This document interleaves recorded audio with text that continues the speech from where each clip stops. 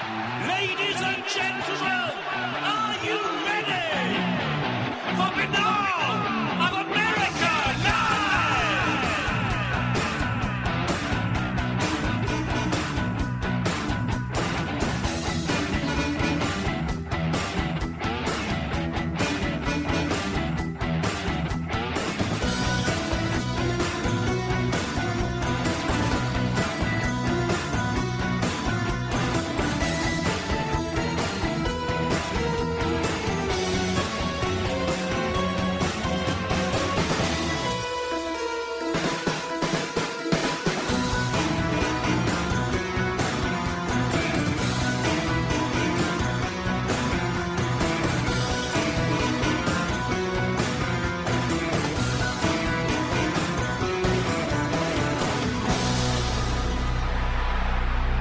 And now, ladies and gentlemen, Binnall of America Audio with your host, Tim Binnall.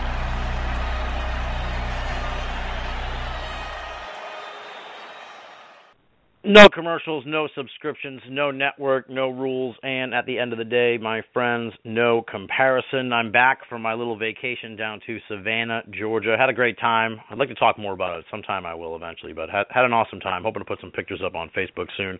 And during my time away on vacation, I had the chance to read this fantastic book titled Why Science is Wrong, ...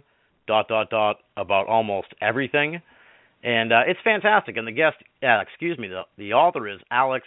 How do you pronounce this now, Alex? Help me out here. I meant to ask you this before, but we were chatting. We just paid no attention to the business of doing a radio show, so I forgot all about it. No, man. It's good. It's Sakaris, but that's the last time we'll have to say that. Exactly.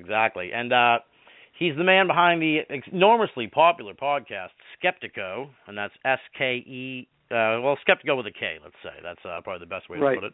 And as I said, the new book is Why Science is Wrong About Almost Anything. And the back page, one of the blurbs describes it as rollicking, and that's really what it is. It's really quite fun. It's a really enjoyable book. It's an interesting ride. I felt kind of a kinship here with Alex as I read the book because, he's been doing his show for a long time. I've been doing my show, obviously, for a very long time, and it was fun to sort of watch his journey over the years doing his program and tackling all sorts of different topics, notably consciousness, near-death experiences, but also a whole bunch of other sort of, I'm sure he'll be able to explain it better, but sort of like psychic realm type stuff, psychic detectives, telepathy, healing, those kind of things. He's explored all that on Skeptiko with a whole range of really amazing people. I was really, I'll be honest, dude, from a radio producer perspective, reading this book was great because it tipped me off to like 3 potential new guests for my show where it was like, this guy sounds amazing. I want to talk to this guy. So kudos to you, dude. I like people who find different people to talk to, and you found some awesome people, and the whole sort of thing comes together in the book, Why Science is Wrong About Almost Anything. And as I said to you earlier, I finished the book a few short hours ago, and I've been really looking forward to talking to you. I feel like we're going to have a real sharp edition of the program tonight, Alex. So thanks for coming on, and let's dig in, man. Absolutely, Tim. It's exciting to be here.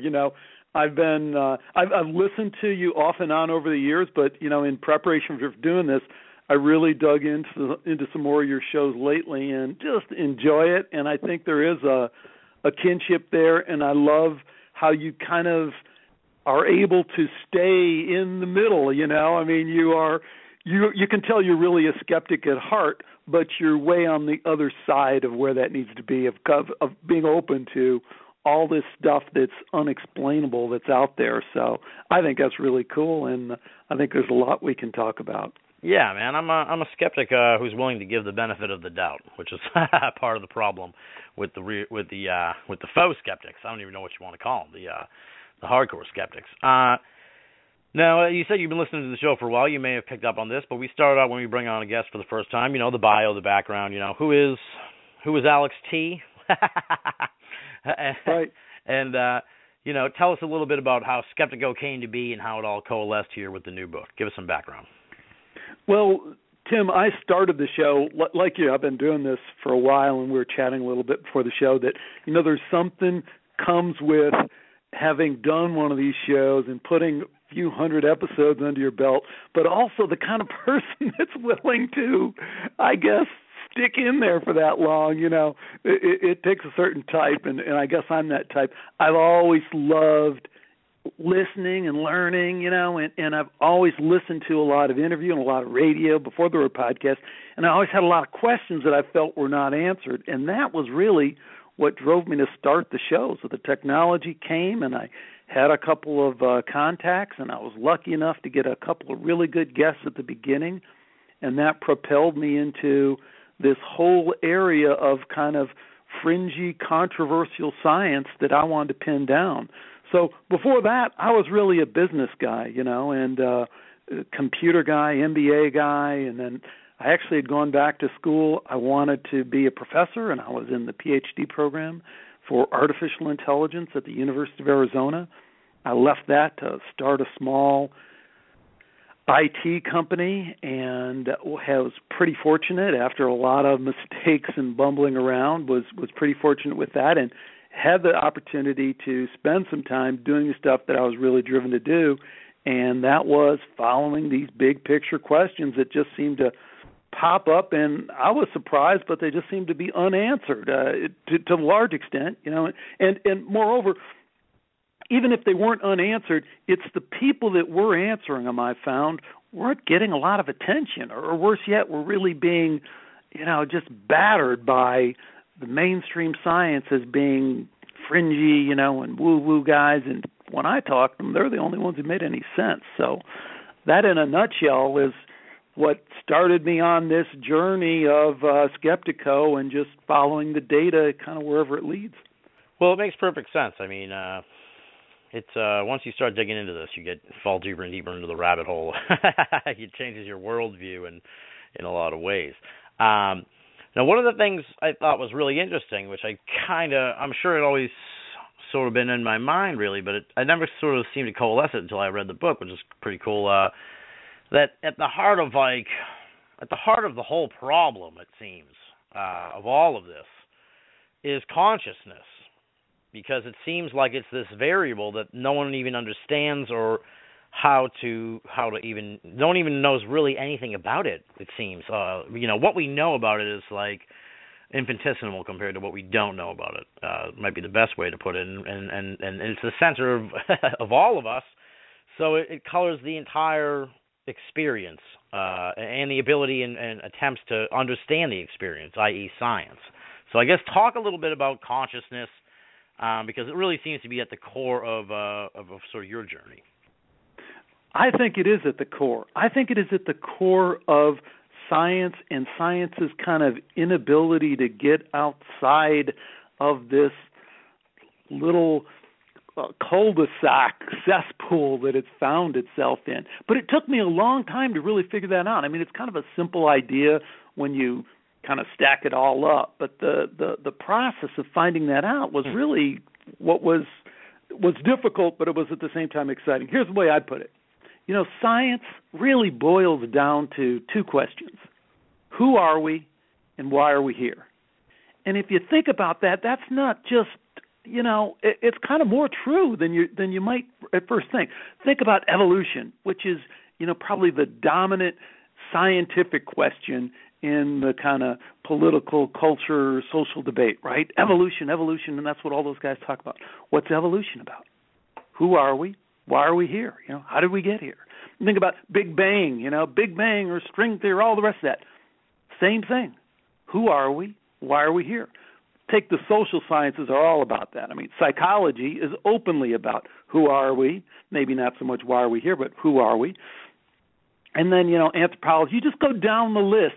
Essentially, at the core, many, many of the big science questions boil down to those two questions. Who are we and why are we here? And those questions, I think, the way they're answered by science as we know it today is like this. You are a biological robot in a meaningless universe.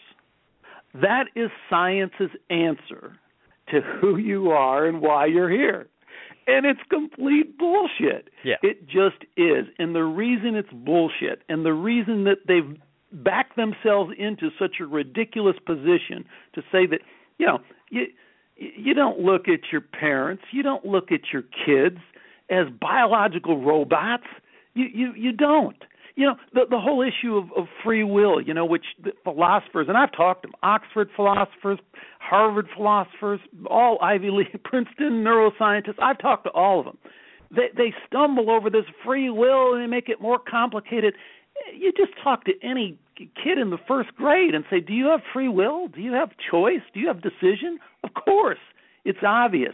But we've kind of talked ourselves into this convoluted, complicated bullshit that's of a web that science has spun. And the reason that all this has mounted up is, as you alluded to, because we have this problem with consciousness. Consciousness being that little voice inside your head, that little, the way I explain it in the book, I'll do it right here for everybody. Here's the little consciousness experiment. Just stop for a minute, take a breath, and say this. Say hello to yourself. Just say it inside your head. Say hello. And then I ask the question, did you hear that? Well, of course you heard it. We all hear it. Well, that part of you that is able to observe you saying hello and observe that is the essence, if you will, of consciousness. It's the voice inside your head. It's there for all of us, and science is completely fumbled the ball on explaining that. And the way they fumbled it, they've explained it is that that's an illusion. It's a product of your brain because you're a biological robot in a meaningless universe, so that's just an illusion. And the best science, as I've discovered on the show and as I've written about in the book, just directly refutes that. Refutes that by observation, refutes that by experimentation, time and time again in many, many different ways. So I think if you get that wrong, I think science is wrong about almost everything. I mean, if you can't get that part right, you can't get a lot right after that. Yeah. Well, someone pointed out actually Rupert pointed it out in the intro that he didn't agree with the title of the book. So, but you stood by it, that science is wrong about almost everything. I mean, the way you're saying it does kind of make sense because it's like, I think. Well, Rupert Sheldrake, who again did write the foreword to the book and is just a great scientist and a friend of mine and somebody, he's a Cambridge biologist, published in Nature, highly respected guy. But we have a difference of opinion on that. And, one of the things I like, people always ask me about the foreword to the book, and I got back the foreword to the book, and I was like, shit, do I really want to put that forward to the book? And I thought, hell yes. I mean, this is, I love, like we were talking a little bit before the show, about what we might talk about and about, because you got some, you've accumulated some interesting experiences. And the people you've talked to, I know how much I've grown from the people I've talked to. I can only imagine, where that's taken you. So you don't even want to guess. I like engaging. What's that? I said you don't even want to imagine that. No, I do. I really want to get into that. But my point with Rupert is just that, I don't have to agree with everybody. And he's a scientist, and that's how he makes his living, and he can't endorse a book that says science is wrong about almost everything. Well, the whole point of the title is to be provocative anyway. I mean, that's why science is wrong is like that's as provocative as you can be, so it makes sense. And I always ask the question, I always ask the flip side, so do you think science is right about almost everything? And, okay, now we can have a dialogue. So, okay, it isn't wrong about almost everything, but it sure as hell isn't right about almost everything. And I just pointed out to you why I don't think it's right about almost everything. So, now we can have a conversation. But most people are stuck on the idea that, oh, my God, don't challenge. You can't say that. Don't say science is wrong. Yeah, well, believe me, I have a lot of problems with science. It's all messed up. Well, and that's one question I guess I had for you, because Tim, as I was explaining this to you, I think that the UFO situation, enigma, whatever you want to call it, is kind of riddled by this same kind of absurdity, And I'd love to get your thoughts on this, but it's like, hey, no matter what you think about the details and the infighting and the aliens versus military operation, conspiracy, abduction, however that. We still have this thing that is happening. We have hundreds of thousands of pages of documents from around the world. We have eyewitness, evidence of it. Why wouldn't we have a man on the moon effort to get to the bottom of it, whatever it is? I mean, what do you think about how can these guys be sitting on their hands no matter what position they take on it? I was thinking about that actually today. I kind of coined my own expression. It's that, extraordinary claims require extraordinary evidence if you're an extraordinary asshole. But extraordinary claims should really inspire extraordinary investigation. That's really how it should be. So Carl Sagan got it wrong. That's really the root of the issue here.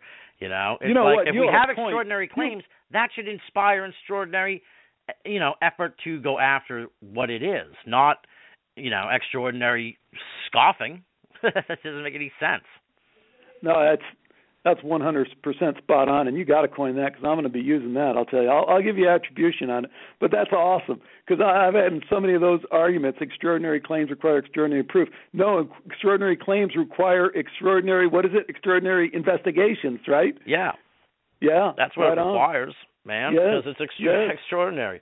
But yeah, the consciousness thing, I totally, like I said, I really kind of lit a fuse for me from reading the book because, it does seem to be sort of this essence that's the core problem, the core mystery of it all that really centers, so everything seems to revolve around that.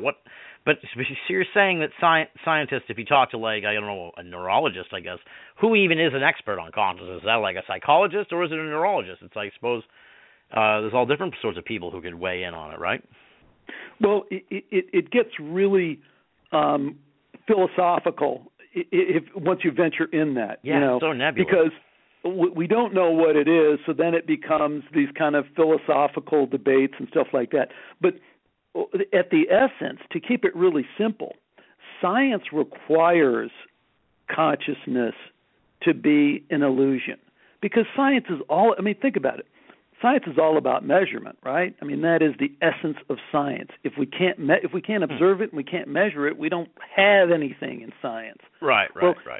As soon as you start saying there's another factor outside of that, then you really have a big problem. It's like the way that I explain it in the book. I said, what if we were to take a really simple experiment like boiling water, and you say, okay, I want to see what temperature water boils at. And you go, okay, that's a pretty simple experiment. Well, I'm a pretty simple guy. That's how I like to take things. Mm-hmm. So you say, okay, that's easy. Water boils at 212 degrees. So, wait a minute. It's not quite that simple, right? Because if you're up in the Rocky Mountains, it boils a little bit lower temperature. If you add a little bit of salt or other impurities, it also changes the boiling, right? So now we have these variables that we've introduced that can change this really simple experiment. Well, when you switch over and you talk about consciousness, now if consciousness is just an illusion, it's just a product of the brain, the way the consciousness people will say is perhaps it's an epiphenomena of the brain. It just comes out of the brain somehow, some magical way. Or they'll say it's an emergent property of the brain, which is like a fancy way of saying it's an epiphenomena of the brain, but we won't get into that. It's just something that just happens. They say you just all of a sudden develop this sense of awareness. That's what they're saying. Right. They say your brain is so complex, so we don't really know how, but it just starts out, this electrical mush, and then somehow consciousness springs forward. And that's what they have to stick to.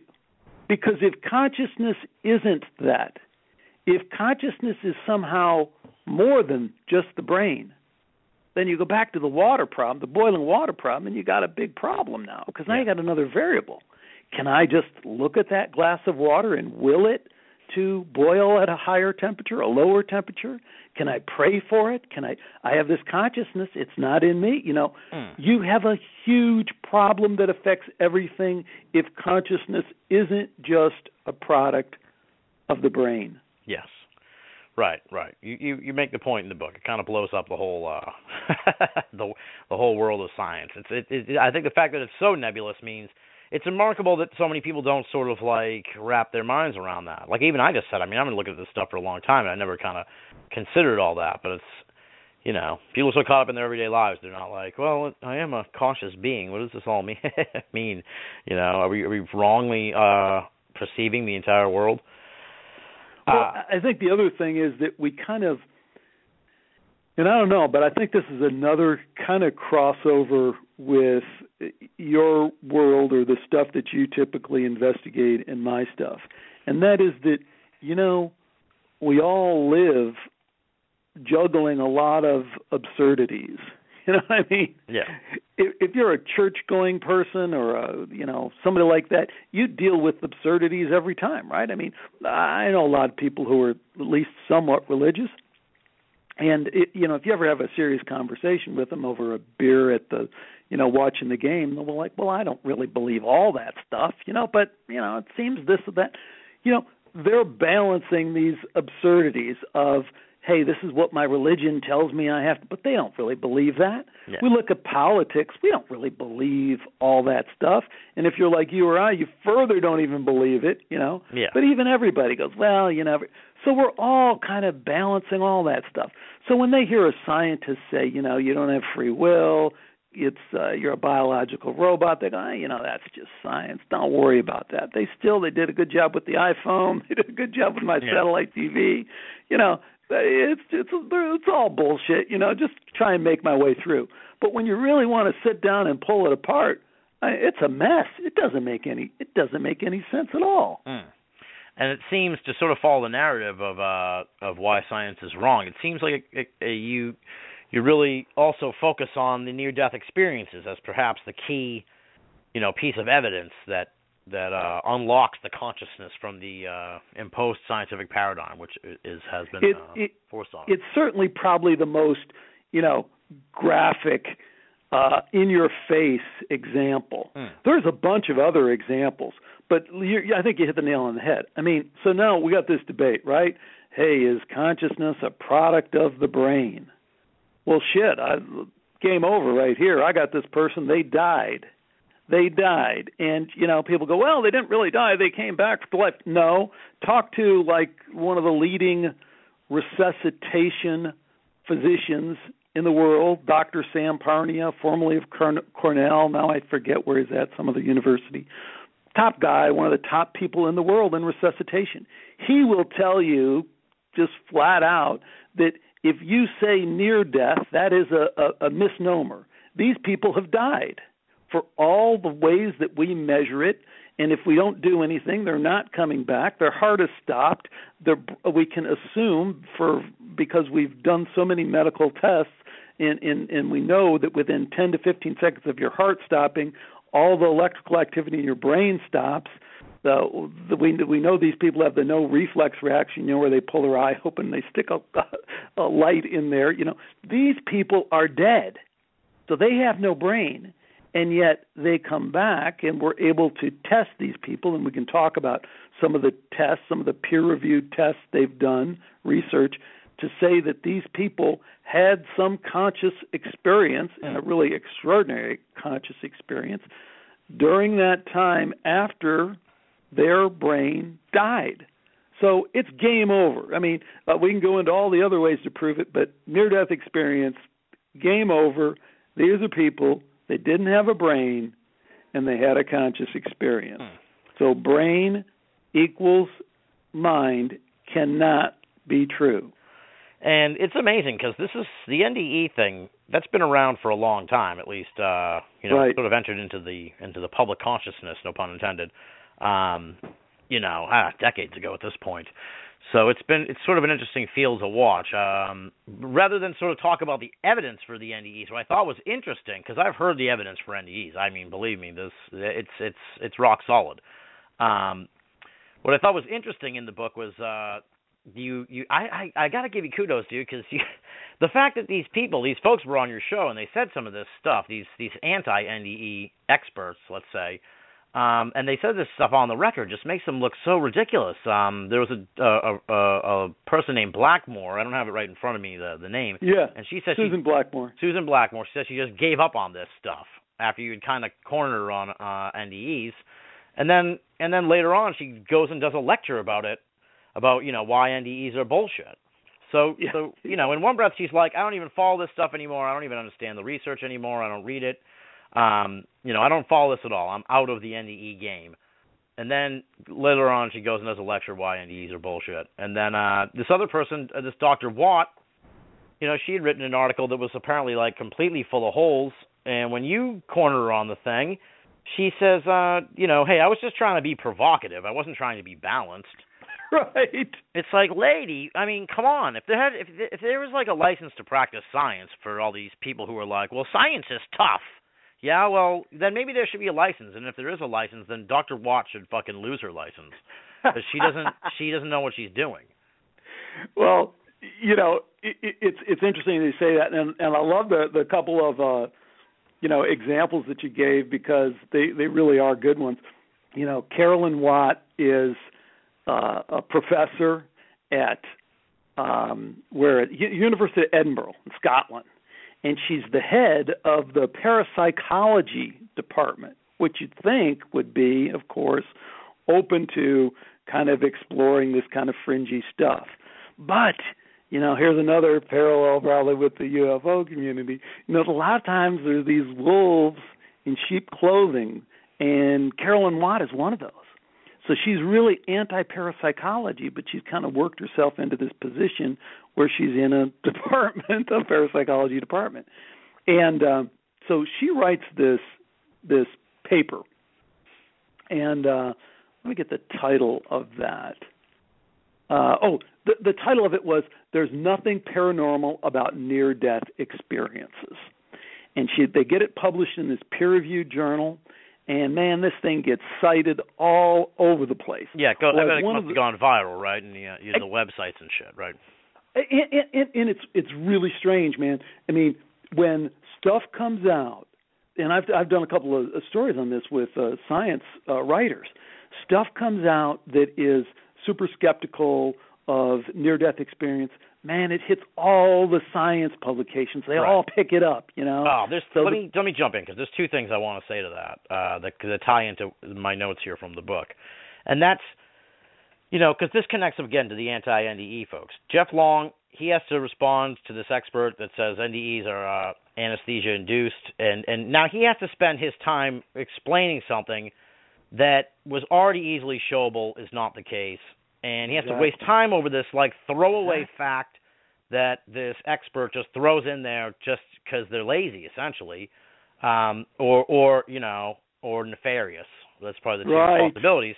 And I think Sheldrake has to do the same thing later on with Weissman. He starts throwing out these things, and he says these are standard criticisms I thought of in the first 5 minutes of like looking at this mystery. It's like these people just think that they think that the researchers who are doing the research are morons that haven't considered their obvious answers. It doesn't make any, it's very frustrating to deal with these lazy responses to the mystery. Well, it is, but, doesn't that kind of ring some bells, exactly. In terms of other stuff you've seen? And you see why I'm getting fired up about it, because I don't think it's just, Yeah. Exactly. These people are trying to cover their asses and make sure that none of this stuff ever gets through, because then they're going to be out of a job or antiquated overnight. Right. I mean, if I'm not saying this is the case. I'm not going full bore conspiratorial, but if you wanted to kind of suppress a little bit one point of view and advance another point of view, if you had a reason for doing that, wouldn't one way to do it be exactly what you're saying? I mean, let's run these guys. There's only a few of them that are brave enough to even do this because we're not going to give them any money. We're not going to really give them any support. So let's run them ragged with bullshit kind of things. Right. Let's throw a bunch of flyers at them. Let's a lot of insults and stuff like that, and just discredit them. But also let's poke at them here and there. Run them ragged, and then when we get a little something over here that we can do that when we can get Carolyn Watt to publish this paper, which there's nothing paranormal about near-death experiences, and you're totally right, Tim. So what I did, so you get her to publish this paper.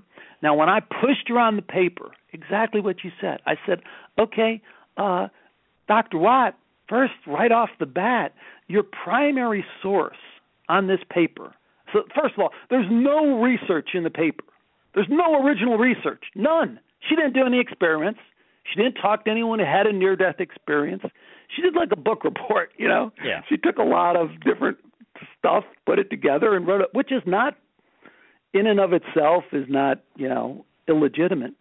But her first and primary source was a guy who's a highly respected near-death experience researcher, Dr. Pim van Lommel from the Netherlands, highly regarded cardiologist, works with people who died, works with near-death experience. She totally bungles his quote. She actually put in a citation from his paper that isn't ever in it, never appeared in any of his papers. It's just completely bogus. Now, I'm not saying it was probably a mistake on her part, but it's a huge mistake. It's the only real legitimate one that she had in there. As you said, the other person she cites is Susan Blackmore. And again, I called her on that because I am kind of obsessive about pursuing these people. So I've talked to all of them. Anyone who has any kind of credentials and has been critical of near-death experience, I have 250 shows, but I've talked to them. So yeah, Susan Blackmore, I don't want to be too, but anyone can listen to that. She does not. At least she's honest. She said, as you said, well, I'm out of the field. I haven't done any of that research. For me to be legitimate and have a proper answer, she's British. I should have done the research, so I can't really say. Yeah, there's Carolyn Watt citing her in her paper as one of, that's one of her primary pieces of evidence of this. Right. So back to the story we're talking about. So here's this big peer-reviewed article. There's nothing paranormal about near-death experiences. You push into it, it's all bullshit. They misquoted the only real near-death experience researcher. They got this other one that's just really not at all qualified. Like you said, you push her on the title. She goes, well, I didn't really have anything to do with the title. Yeah, I don't think the title's very good. I wasn't trying to be balanced. I was just trying to be provocative. Again, it's totally anti-science. But now, back to our thing. Does this get legs? Oh, yeah, man. This is picked up by everybody. Right. BBC, Discover, Science Network, everyone's pounding this at people, and no one ever cares or worries if it's true or not. So that's the way the game is played. And, is there some master control behind it? I don't know, but I don't want to rule it out either. It sure seems too convenient the way it all plays out. Yeah, I part of me thinks it's maybe just sort of like sociological conditioning, like human nature. That well, it ties in here. You had a great quote in the book that I may co-opt down the line. That's that science has a profound fear of death. It definitely seems to be the case that that because it's such a difficult topic to even study, they don't seem to do much with it. Yeah, it feels like. I don't know. I just feel like maybe they could be doing more with NDEs, but they're probably afraid of, killing someone somehow. But there should be, can't you induce an NDE in a mouse and try and figure out if it can do something? Why can't, I'd like to see more study of death, but it seems like science doesn't want to even deal with it, because that's the end. And then there's nothing, probably because they don't want to have to prove the whole consciousness thing or even look at it. Yeah, and, I just heard this stat not too long ago, and it's kind of stunning. But for each of us, about 50 to 60% of the total medical costs of our accumulated life spent in the last 6 months of our life. Right. So most of us are going to get old. We're going to die. We're going to go to the hospital. They're going to hook us up with all this equipment. They're going to do it. So not only can we say science is afraid of death, but we've built this entire mechanism around this incredible fear that we have, so that we'll do anything to suspend that, great unknown of death, because we know it's the end. That's all there is to it. Yeah. It's like death prevention is the real where people put their effort. But and I'm sure, as I was saying this, I'm sure there's there's going to be people, because we do get a lot of folks who are pretty hardcore, skeptics or into the science end of things, or sort of in that realm, open-minded though still. And I'm sure I'll get some folks who email me that'll be like, well, a necrologist or something is like as an expert in science. There are people who study death. That's what I'm afraid I'm going to get. But I mean, maybe there are, but it's not like I've never heard of anyone going to school to study death. I don't even know if there may be some branch of science that studies death, but God if I know. And you think something that profound and huge, you would know it as well as a neurologist studies the brain. I think your point's really well taken. It was just today I was listening to this interview with the guy I was mentioning not too long ago, Sam Parnia, resuscitation expert. Now, he's probably closest to exactly what you're talking about, and that's what he studied, right?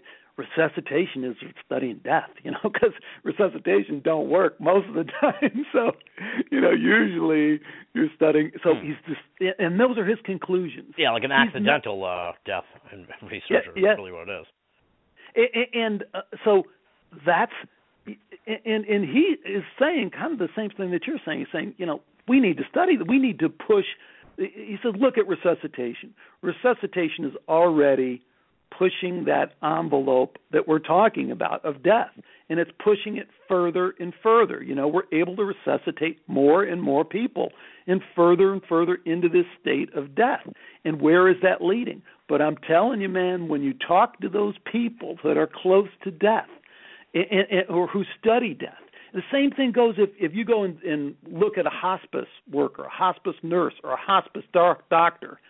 Those people all will be immediately start telling you the stories about near-death experience, about terminal lucidity. Have you ever heard of that term, Tim? Yeah, that's when someone who has Alzheimer's has like a day or two of clarity and full recollection before they die.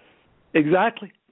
So you go talk to people in hospice, they'll go, they'll be like, when no one's looking, they'll go, oh, yeah, shit, that happens all the time. So again, to your point, there's like 50 PhD dissertations right there. No one wants to do that shit. No one's going to get funded to do that stuff, and there just doesn't seem to be the will to do that stuff, because our whole system, and this I think is just probably like you said, just the way the gears work, and it's already set up to work, but no one's going to do that.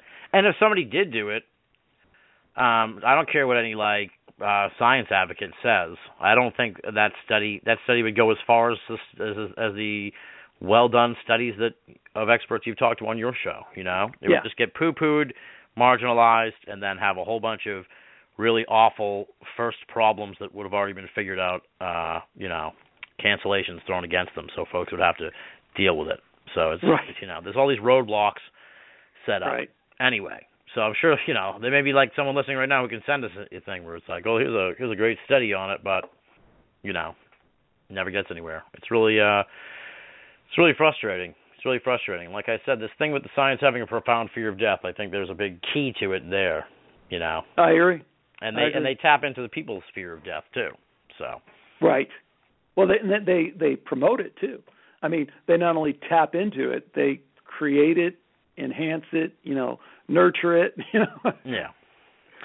Now, like I said earlier when we started out talking, what I liked about the book a lot too is it's sort of about your journey, and you kind of allude to that at one point in the book. You were saying, you say that, I don't have who you were speaking to in front of me, but it was during your near-death experience research episodes, and you said it was early on in your Skeptico education, which I thought was kind of a cool way to put it. And you said when you naively thought you could convince science of this stuff just by good research.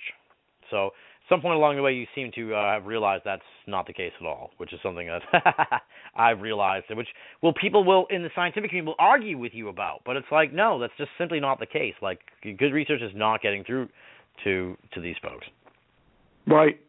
And, yeah, I mean, that was a major educational turning point for me. I mean, I did think that science basically works. That guys go out and they find these problems that no one has thought too much about, and they go do good experiments, they get the results, and then people change their mind. And that's the story we're kind of told. And the truth is far from that.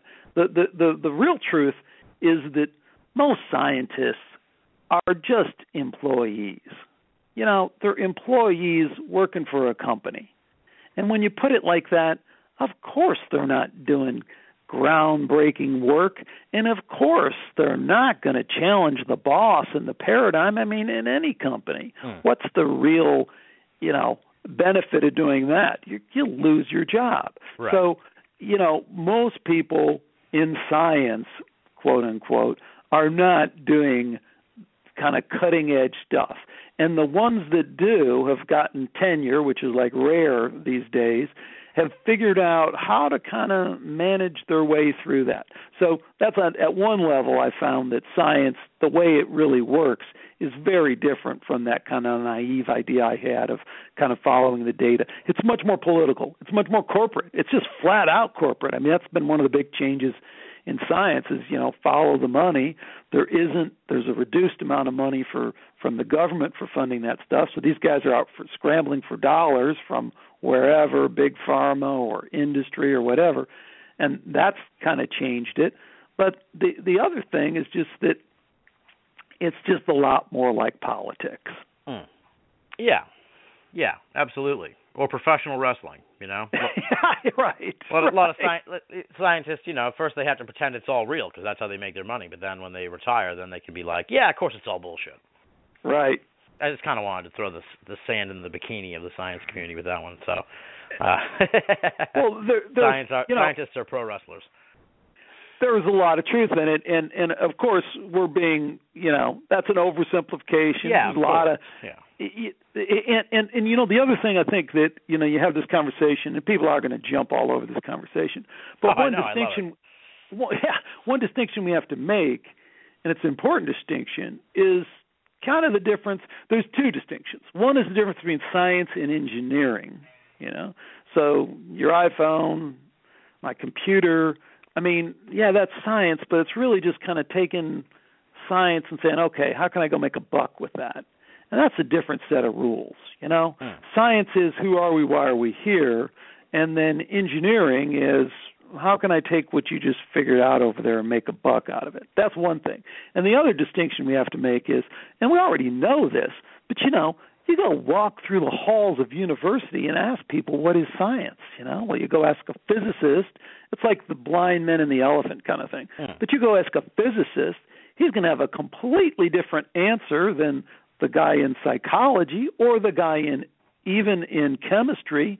But then if you walk over and talk to the guy in anthropology, and I just talked to a couple of anthropologists in the last year who blew me away. I mean, there's a wide open field where people are really willing to explore a lot broader, more open-minded things. And, that'd be heresy. You'd go back and tell the guy in the physics department what anthropology told you, and they'd say, oh, that's just total bullshit. Well, so, science isn't this monolith. The whole idea of, people criticize me for, science is wrong about almost everything. I mean, the joke is science is a method. It's not a position. Science can't be right or wrong. That doesn't even make any sense, But we take it that way, and we've been built into thinking that, oh yeah, science is right, science is wrong, science says this, science doesn't say shit. It's a toolbox that sits over there in the corner, and you can take it out and use it. That's what science is. Right. It's been, in society's eyes, it's like almost been replaced. It's replaced God in a way. So that's kind of the way I use it here in our little beatdown of of the scientific community, which is really what I'm talking about. But science is like the word music. You can't really. You can use it very generally. It means a lot of things, Right. And I think you hit the nail on the head when you say, it's the classic way that it's used in our culture is in this culture war debate between science and religion. So it's science versus the truth. So when people hear science in the cultural context like that, you mean, so you're either a creationist or you believe in evolution. So evolution is science, creation is a religion. Okay, so everything must be divided along those lines. It's either God or no God, science or religion, which is just a stuck on stupid debate that is idiotic. But that's where we are. And again, I think a lot of a lot of people find cover in that, you know. So the atheists, the skeptics, the hardcore science types, they kind of like that little scuffle in the streets between science and religion because it provides cover for really getting at some of these deeper questions.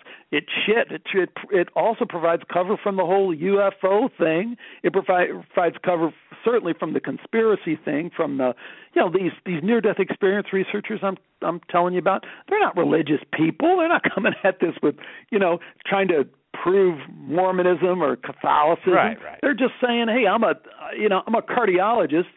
Frick, I got people that die, you know, on my table every frickin' day. And some of them wake up and tell me the color of my socks, you know, when I was resuscitating them. And they shouldn't know what the frickin' color of my socks are when I was resuscitating them. You know what? So I listen to those because that doesn't make any sense.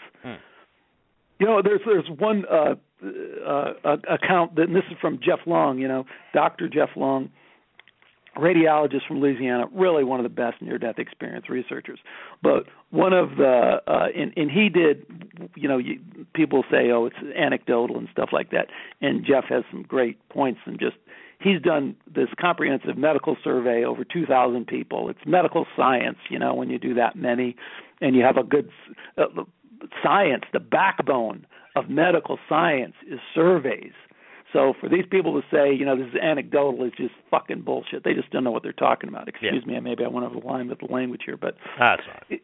One of the accounts that he has is this guy who cardiac arrest, so he's dead. They're opening up his heart, trying to bring him back, and he has the cardiac arrest during the open heart surgery, right? So he dies during the open heart surgery. And the doctor comes in the next day, and he recovers, obviously, and it's amazing. And the guy goes to him, so, Doc, I heard what you said in there. The guy goes, what do you mean? So he's pretty amazed that an old guy like me has a heart this young, huh? That's good. And the doctor just turns white as a sheet because this is a conversation that the doctor had, you know, to the other surgeon that was there when they had this guy was dead on the table, and that's when this guy makes his comment, and this guy heard it, you know. Yeah. So my point is, if you're a cardiologist and that shit happens to you, you don't need to listen to some, you know, Yale neurologist who's never been around that situation, who's never seen that. You know, man, you know it in your bones that something real has happened here. And that's where these near-death experiences are coming from. They're from physicians who the shit has happened to them on the table, and they go, you know, I can't ignore this. Right. Well, it's troubling that this has been around for so long, and they still won't deal with it. You know, it's frustrating, I think, as a person who's interested in this stuff and knows about the research. It's frustrating because it's like you see the world as being held back by what could be a revolution in thought if we would just open our eyes and really look at this stuff with an open, you know, with a fair and open mind. That's all I ever ask for. I'm not someone who's a true believer and wants people to do stuff, to just be like, okay, the experiences are right. It's like, no, how about we just have a fair and honest, examination of it? But they never do that. Totally. Because, you know, it's not like any of us know what this means. I mean, I don't know what it means.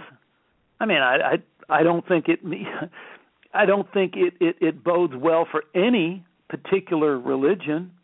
I mean, it totally contradicts Christian doctrine, totally contradicts Islam, Judaism. I mean, Buddhism might have a seat at the table, kind of, but not even, you know, strictly even some, you know, the Buddhists. So, you know, it's not like this science that's emerging is totally in line with religion.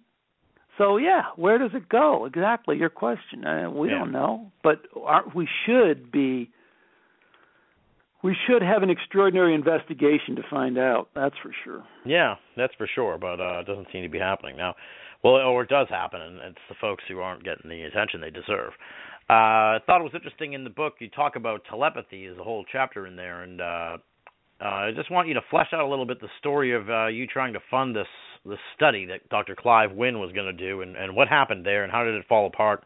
And I want to give kudos to you for putting your money where your mouth is. I mean, it's one thing to sit back and be like, there needs to be a study, but it's another thing to, like I said, step up to the plate and put some money into it. So kudos to you, but what happened? How come it didn't go anywhere? Well, one of the first people I contacted when I was doing my show was Dr. Rupert Sheldrake, Cambridge biologist, who, as you said, wrote that wonderful foreword to my book. But the guy is awesome, and he's done what I really love about Sheldrake. And again, Tim, we're talking about, science and the essence of science and how it's lost to so many people, and particularly the skeptic crowd, But what kind of gets me is when skeptics throw this kind of extraordinary claims require extraordinary proof. They kind of got it backwards. They have it backwards in the way that you say, but the other thing that they have backwards is what is an extraordinary claim, and how does science kind of even kickstart an investigation? When does science get involved? And where Sheldrake always starts is by saying, he gets involved with stuff where there's a natural history, a natural phenomena. So in this case, the one that you're talking about, what he found was that there were a lot of dog owners that were writing him letters because they knew he was interested in parapsychology and telepathy and ESP. And there were a lot of people writing him letters saying, you know what, my dog seems to know when I'm coming home. And so at first he kind of ignored it, and said, okay, well, hey, everybody's dog, runs to the door when they're coming home. But people say, no, you don't get it. I mean, I'm a plumber, and I'm out, all different hours. I'm coming home at all different hours. In 15 minutes before I get home, like clockwork, my wife tells me the dog goes to the home. That's how she knows that I'm coming home. I don't have a cell phone. I don't have any of this. This is like, 20 years ago. Yeah. The dog knows. So he starts compiling hundreds of these stories, some of them extraordinary. A guy was in the army, and didn't tell anyone, Yeah. I've seen those, The dog, runs 3 miles, and all this stuff. So he says, okay, here is a natural phenomenon, something that is being reported. It may sound extraordinary to some people, but it's just something that's happening. Let's see what's happening. So he devised, an experiment to test that. Fortunately, it's not a hard experiment to test. You set up a video camera, you take the owner out, you don't let them drive their car so there's no noise there. You don't let them know when they're coming home. You just give them some kind of random signal. You call them on their cell phone. You say, okay, come home. And you simultaneously videotape the person as they're coming home in a taxi, and you tape the dog, and you videotape the dog. And then you time sync them together, and you see whether or not the dog really is able to tell when the owner's coming home. If the owner is 10 miles away, it can't be scent. It can't be any of those things, and this is, I love the point you made before, because one of the pushback Sheldrake will get is like, well, it's the regular pattern of the day, or dogs have sense abilities 1,000 times more than people. He's like, damn, don't you think I thought of that in like the first 5 minutes of doing that? I'm a Cambridge biologist. Of course I know, how to control for the basic, simple stuff, and he did. So he does this experiment, and he finds highly significant results. These dogs, especially, he tests this one dog, and this dog is off the charts. This dog knows when their owner is coming home. The dog has somehow, in some way, we don't know, formed a telepathic link with the owner that somehow lets that dog know when that owner's coming home. So he wants to do this.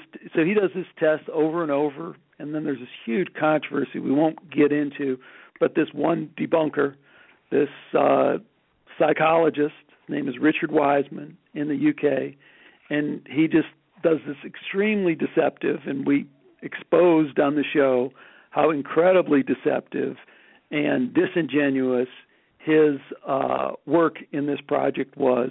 But like we were talking about before, he totally muddies the water and clouds whether this has ever happened or whether it's true. Yeah. So, Make that a teaser for the book. Get the book, folks, just for that story, because it's insane. This insane how this whole thing goes down. But we'll tease that one out. Yeah. and Tim, to your point of, it's fun to read, and also just kind of makes your stomach go in knots, because you kind of go, shit, how bad is it really out there? How much am I really being manipulated and deceived? So anyways, this is early on in my process. I go, well, shit, that shouldn't be hard. Let's replicate that, get a couple video cams, get some dogs, we'll try and do this. So I did. And I first did it myself, and it's a pain in the ass to do. A lot harder than I ever thought. But I had some pretty amazing videos, a couple of them, and I posted them. They're out there still on YouTube. And I have some videotape of these dogs that do seem to show that, But my work was just very preliminary. I'm not a scientist. I can't publish my results. So as soon as I saw that, this seemed to be happening, I found this guy at the University of Florida. Professor Wynn, as you described, is his name, and a canine expert. And I said, hey, man, you ought to do this. Look, here's the whole thing. I'll fund it, and let's get going. He was very skeptical. He was a skeptical guy. And, the way it all kind of fell apart, I guess, is I can't really blame the guy per se, but it's back to what you were saying. It's just kind of the machinery, It's like, so he took the money, he ran a couple trials, and then they totally bungled him. It wasn't his fault, because I know it's a hard experiment to do, so I can't totally blame him. But he was like, hey, we got to move on. We got to do something else, And I'm like, wow, you're going to do that. The kind of experiment, you can imagine the kind of canine experiments that they do, but it's just, just stuff that no one is interested in compared to a paradigm-changing, Nobel Prize worthy, dogs are telepathic, totally changes our fundamental assumptions about science. No, he blows that off to do his, pack research, if dead, I don't know what it was, but University of Florida, you can look him up. It's all in there in the book, and you can see the research that he's doing. I'm sure it has merit and has value, but it's hard to believe that he passed on dogs that know when their owners are coming home. He's probably doing some kind of in-depth study on canine feces or something like that. Exactly. Stuff that's important to us, everyday people. Right. Well, how did he, without getting too much into the logistics and the money of it, but, did you give this guy a decent amount of money, and did he just, abscond with the funding? How does that even work? I've never funded a study No, before. it was nothing like that. And, my grant wasn't a huge grant, but I was prepared to give him more. And, really, what those guys like is they just like getting any kind of outside money, because it really helps a lot. Most of the money they get is... Who doesn't? Yeah.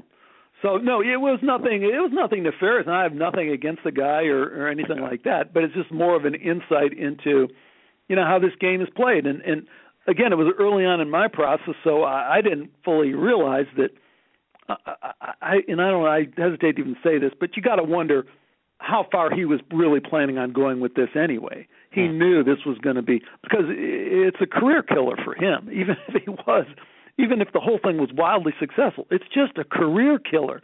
And that's the other, it's the twist that none of us see coming in from the outside. And when you talk to the skeptics, they'll say just the opposite. They'll go, hey, why wouldn't anyone would just be dying to do this if it was true? Because it's a Nobel Prize and this and that. Opposite of that. No one wants to do anything this unsettling. It completely destroys your career. Your career is best advanced by following the guy in front of you, supporting the troops, supporting the team, not breaking off and doing an end run on everybody. Again, it's a corporate mentality. Yeah. Really, that's how science works. They say this stuff about winning the Nobel Prize and everything. I mean, I'm not a big science buff, and I'm sure there are people that could, but it's like I can't even think of maybe there's like a dozen famous, groundbreaking Nobel Prize scientific stuff. So when I see them awarding a Nobel Prize for science, it's usually some really mundane thing that you're like, geez, dude, why? You know, I get that they now understand the chemistry of cells or whatever, but it's like I expect a little more. You know. Well, there's certainly a lot of big questions out there that are, unanswered. So, yeah, I would tend to agree with you. But then I don't know enough at that level to really say. I've tried to dig in as deeply as I can into a couple of topics, and on those topics, I feel pretty solid with the conclusions I've come to, because like I say, I just try and talk to everybody. I mean, I talk to both sides, and that's the other thing, and I hope we talk about this because you mentioned in the email, We still got an hour. Don't worry. We got plenty of time to talk. Okay. But, you if you Google, my name, Alex Tsakiris, one of the entries that comes up pretty quickly is the Rational Wiki. Right. Entry, yeah, I wanted to ask you about that, yeah. So we don't want to give those guys too much attention, but hey, they're playing the game hard, and they just get a ton of traffic and stuff like that. So this is the arch skeptical atheist crowd who really, really hates me. And I guess I got a couple of reasons why they hate me, but it's not for any of the reasons they say. Like one of the things you'll see in Rational Wiki that you're going to ask me about is they say, hey, he does these interviews and then he doctors the interviews. I've never done that. I've never, ever, ever changed someone's audio, and edited to say something they didn't say. I've never changed their transcript to say something they didn't say. I've never had a guest. There's never been a guest on my show that's ever accused me of that. Now, what I have done that does rile these guys sometime is, first, some people talk to me, and because of the name of my show is Skeptico, which for me means something different, but to them means, hey, this guy's probably on my team, Right. And then they find that I'm kind of more in the middle or maybe more on the other guy's team. And sometimes that leads me to asking some pretty hard questions that they don't like. So I got a couple of stories that I just wanted to tell you because I think it's pretty funny. I did this episode 191 of Skeptico. I talked to this guy, Dr. Victor Stenger, well-known physicist, well-known atheist. One of the first authors of the New Atheism. Along with Richard Dawkins and Daniel Dennett and Christopher Hitchens. This guy right there with him. Arch atheist. So we have a good talk, and I don't have a problem. There's some aspects to the atheist position that I totally support, in terms of dogmatism in religion and the influence of religion in culture and how people like Obama have to, bow down and say all this stuff that we all know he doesn't believe in about him being a Christian. We know that's all bullshit, but he has to say it, and why should you have to say it if you don't believe it? But so Dr. Stenger and I are having this good discussion, and then he goes and he gets on his rant about parapsychology, and there's this other guy out there, this guy named Stanley Krippner, Dr. Stanley Krippner. Now, he is a real bigwig in psychology. He's I don't know how many hundreds of peer-reviewed papers, probably 100 peer-reviewed papers he's published, dozens of books, expert on dreaming, psychology, but he also has this interest in parapsychology. Well, he slams him. He says he's a charlatan. He's really good enough. And so I said, you think he's a charlatan? I mean, really? I mean, you don't think that, I'm trying to give the guy an out, but he goes like, no, he's laying it on. So then we end the interview, and a day or two later he thinks it over and he says, hey, why did you take out that part about, me saying that Stanley Krippner, a highly regarded psychologist, is a charlatan? I don't know. I'm not taking that out. Yeah. I'm going with the interview the way that it is. And he was just incensed, I mean, because, again, these guys, everyone kisses their ass because they have some kind of position, and some kind of status. I've had situations in the show where a guy will make – one guy interviewed was like he said some things about the James Randi, that famous skeptic. Yes. He said some kind of negative things about the James Randi Research Foundation. And this guy was attached to that community, so he said, hey, I really, probably shouldn't have said that. I went, okay, I'll take something like that out because it's, kind of personal. It's not really scientific. But this, when you attack another scientist, or I had another guy, NYU professor of psychology, Dr. Gary Marcus, just an ass, a real ass.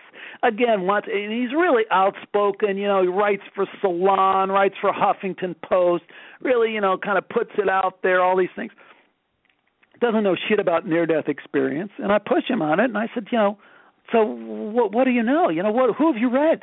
He'll say, I really drill into that, and he hasn't read anything. And I knew that because I had Googled before. I'd, Google searched all his books, Google searched all his writing. Here he is talking about consciousness. He's an expert on consciousness, Tim, right? Yeah. So if you're an expert on consciousness, near-death experience is a hot topic, whether you're for it, against it, whatever you believe, to not say anything about it. So anyways, his response is, yeah, well, I haven't researched astrology either. So here he is, he's equating near-death experience, published in the case studies published in the New England Journal of Medicine, hundreds of peer-reviewed, papers. He's equating it with astrology. Well, after the interview, he says, I don't even think we should publish that interview, da-da-da. Oh, no way, man. Yeah, that's going out there, and you're going to be exposed for, that's your position. You're going to compare near-death experience science to astrology because it doesn't conform to your worldview. So, I notice, too, a lot of times these folks will just, pass the buck anywhere. They'll be like, well, I haven't really looked into it, but my friends, X, Y, and Z skeptics have. And right. Like if someone in the paranormal community tried to get away with that, they would be, savaged by the skeptics. They change the goalposts left and right and then accuse the other side of doing it. That's their problem. That's it exactly. And if anything, the people in the paranormal community have to be more rigid, more attuned to standards. The ones who are serious about things. Now, that's something I want to talk to you about, too, in the sense that it's this segues into the Ben Radford saga, which I want you to recount for the folks listening, because it was absolutely maddening. I can't even imagine being the host of that show as it went down. I think I would have told him to shut the F up a few times at some point, because he just was coming off like a lunatic. But it's like these skeptics, they go after low-hanging fruit. Right. And they go after the stuff that's easily debunkable, and then they complain that the people in the paranormal community are all, window lickers and mouth breathers. And I've said to a skeptic before about this, it's like, listen, when you go after the low-hanging stories and the low-hanging fruit, you're attracting the low-hanging minds. And that's why you're dealing in this cesspool that you seem to think is the paranormal community. There's good researchers out there, and if you would stop just focusing on the stuff that's easy for you to explain and look at the stuff that's harder to explain, you'll find that the morons slowly go away because they can't handle it either. And then there's the credible people and the realistic people who are actually trying to figure it out. Well, you know that from doing so many interviews with so many, top-notch people, and I've heard many of those interviews. And, it's self-evident. You talk to Richard Dolan. I mean, no one thinks Richard Dolan is a dummy. You talk to him for 15 minutes, and this guy is smart. And you don't have to agree with everything he says. Stan Friedman, you don't have to agree with everything he says. Smart guy. Jacques Vallée, you're going to tell me he's a dummy? No, not by any stretch of the imagination. So, yeah, you're totally right. I mean, they're picking fights with the weaklings. And it's the same in my domain.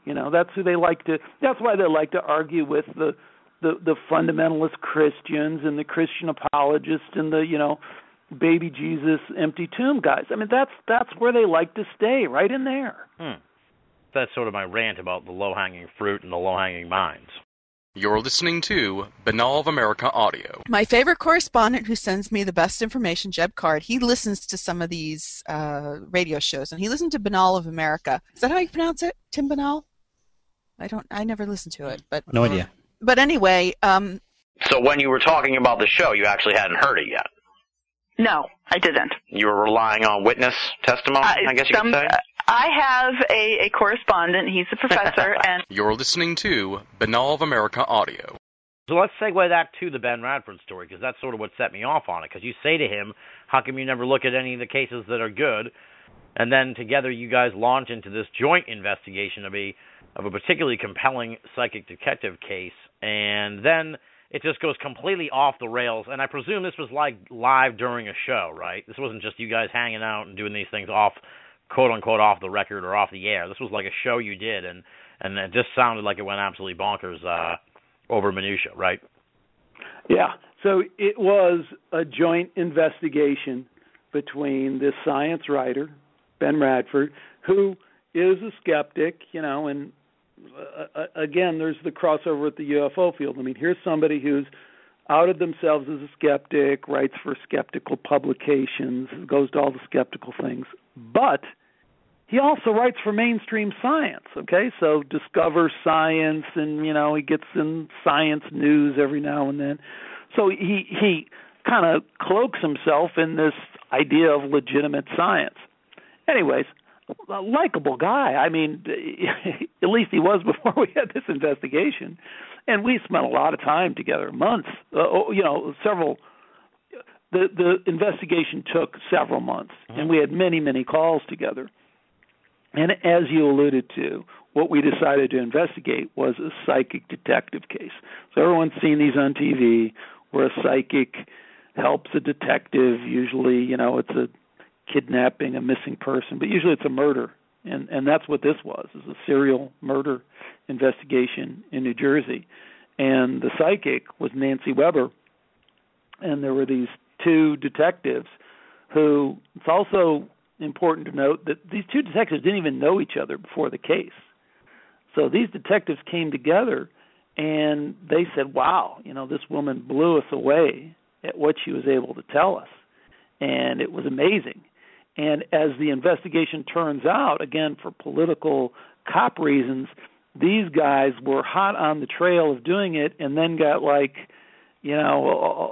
infighting over this high-profile case. This other group, kind of pushed them out of the way, and they didn't do the investigation, but they stayed on it, and eventually this guy is apprehended. And when the guy is apprehended, then it was even more clear how accurate the psychic was. So this is a case where you can't say that the psychic, quote-unquote, solved the case, although that is a whole other story, which is just, talk about a mind-blowing kind of thing. Yeah, that's a whole other thing. That just causes too many other troubles right. in this story, but go on. So you have the case as it's resolved, what the psychic medium, or you can't say medium, what the psychic gave the police was incredibly accurate. For example, some of the information that the psychic gave the medium was to say, stumbling over my words here. It's okay. What the psychic gave the detectives said, hey, this guy is from the local area. He lives in the Hollow, which was a particular little area in New Jersey where he's from. He says, I smell like a gas station, is somehow associated with a gas station. His brother owned a gas station. His last name begins with a K and ends with an itch. I get a kitch that's like a Polish kind of thing. Then she says, hey, this guy was from here, but he went to Florida. He was convicted of murder. Oh, my God, they let him out. Somehow he was released from prison in Florida wrongfully, and he came back up, and this is the guy you're looking for. She does some other amazing things, like she tells him that this guy was pulled over for a traffic ticket. And she goes, you have his name. It's in your files because he was pulled over for this traffic ticket, and the officer who gave him the ticket, his name is and she gets, enough of the name where the guy goes, was it this? And she goes, yeah, that's got to be it. Yeah. So she gives them all this amazing information, right? Mm-hmm. All is corroborated. Tim, I don't have a lot of experience with police detectives, in particular homicide detectives. No? But I don't think you can bullshit those guys very easily. You got a guy who's a captain who's been there for 20 years, who's done hundreds of these things. You don't just pop in there like Mary Poppins and say, oh, I see a vision of this. These people are not bullshitted. Right. So for the testimony of these cops to say, yeah, she did all this stuff and it was amazing, was pretty convincing for me. But in my investigation with Ben Radford, we reviewed the whole thing. I interviewed both Lieutenant Hughes and Captain Moore, and I have transcripts of those interviews. I have the recordings of those interviews. They're on the Skeptico website still. Anyone can go listen to them. Ben interviewed those guys. Now, he doesn't have transcripts. He doesn't have recordings, but that's okay. Then Ben got together with me. Hold on now. Let me stop you there. That's just a case example right there of, you are extra studious and fastidious about getting the information right, and he just doesn't give a fuck. Or he has them and he won't produce them because they show that he's wrong about something. Well, and that's kind of what I suspect.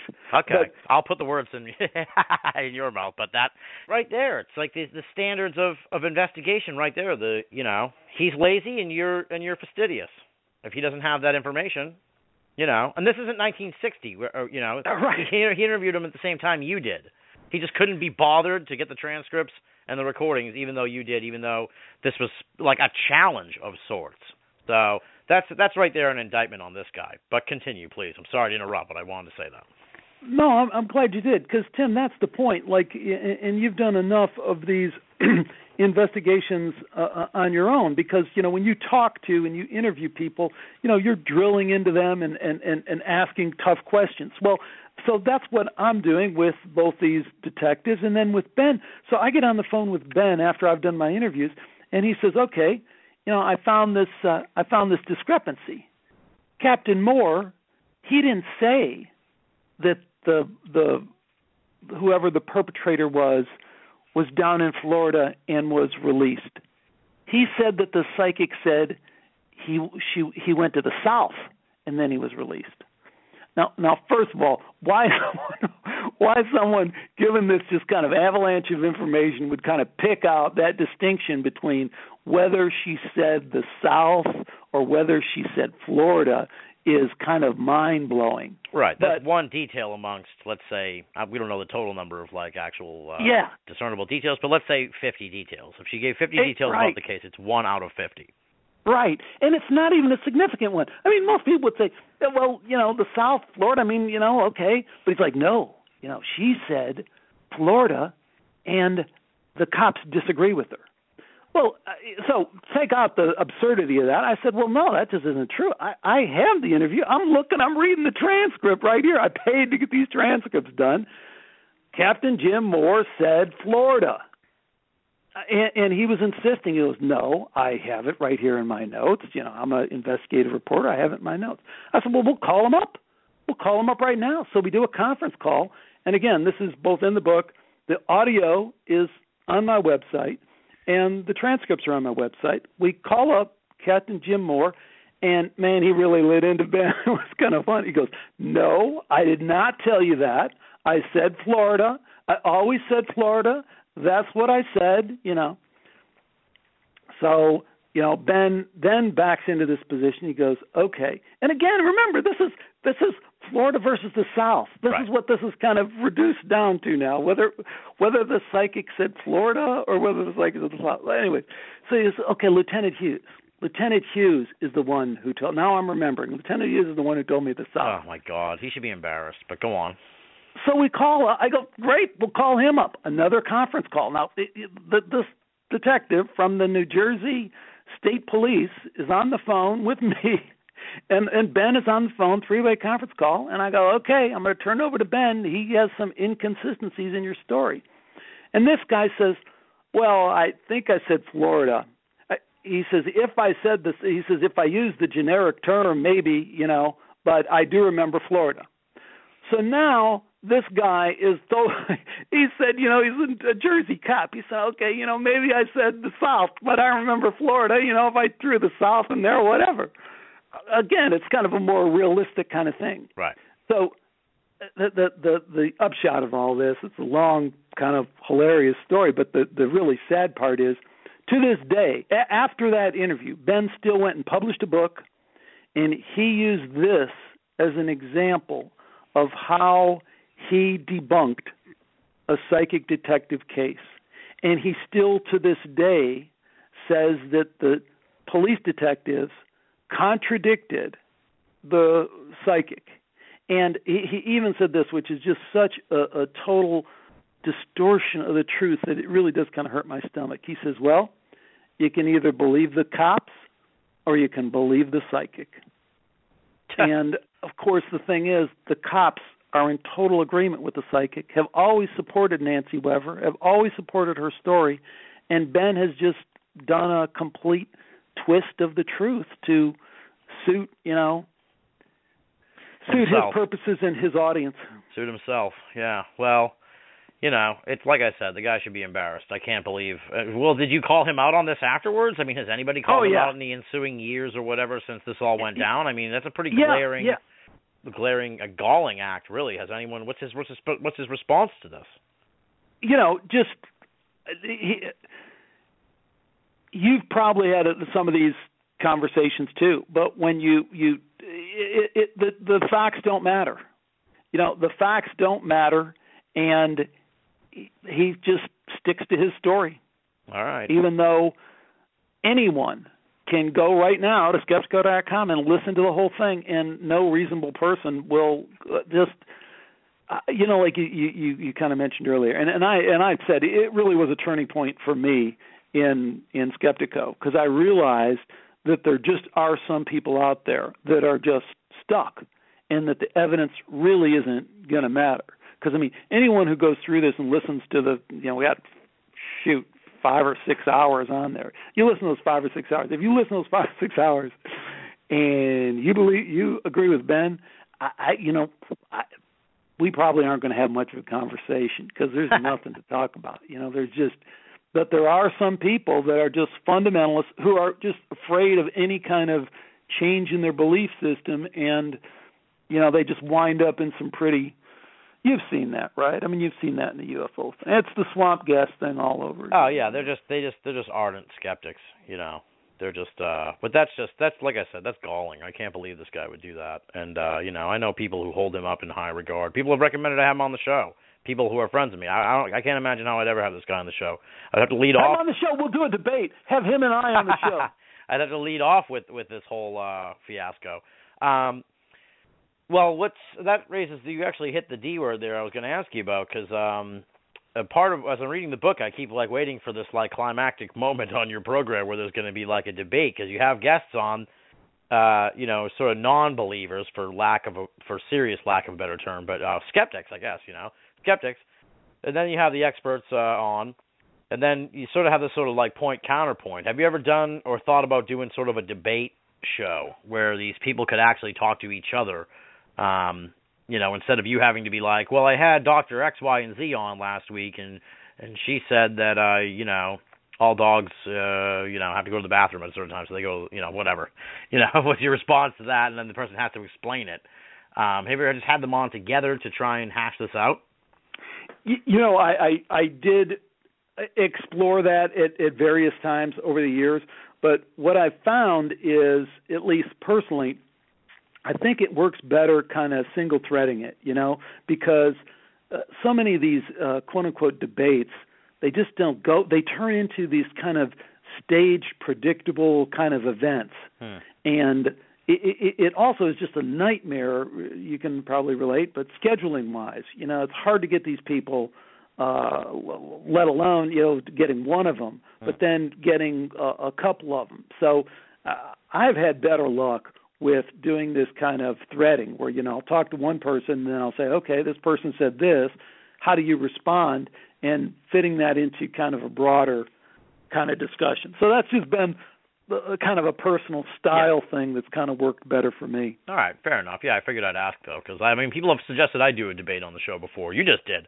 But I don't know. I never really – there's a lot of, like what you said, the logistics of it, and then also it's like you got to find the right mix, and, you know, it's kind of I'd rather have two sort of people who I actually respect debate each other about an issue. So I agree. I don't think we'll be having Ben Radford on to debate anything.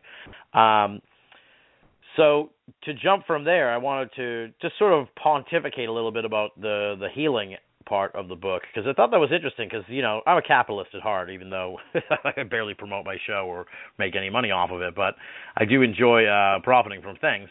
And healing chapter I thought was interesting. This, because to me it was like you'd think that there would be sort of like this capitalist interest in all that, in the sense where it's like, if this Bengston method is so good, you know, why don't I go learn it and then just get a kiosk at my mall and heal tons of people, and then word by then will spread like wildfire because I've just healed like 8 people of cancer, you know, down at the mall. You know, and the next thing you know, people are learning the Bengston method instead of going to medical school. Like, why hasn't this taken off like wildfire if it's actually so good? You know, Tim, it's funny you say that, because I'm totally a capitalist, and I've had that exact same thought. You know, I'm not in a position to where I have to do that, you know, but I would definitely do that. I would definitely frickin' do that. You know, the story you're alluding to is, I have not done, I really only did one investigation on healing, and it was this interview I did with this Dr. William Bengston, who is a sociologist, and I forget the name of the university. I think it's in New York, or it's in the East Coast.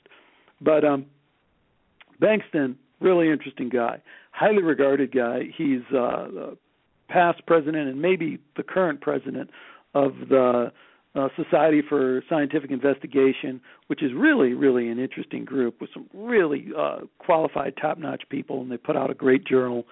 And so he's highly respected by not only people within the sociology community, but the broader science community as well. And he's a guy that kind of stumbled into this investigation of healing, because he is I really like the guy, and he is the ultimate scientist, you know.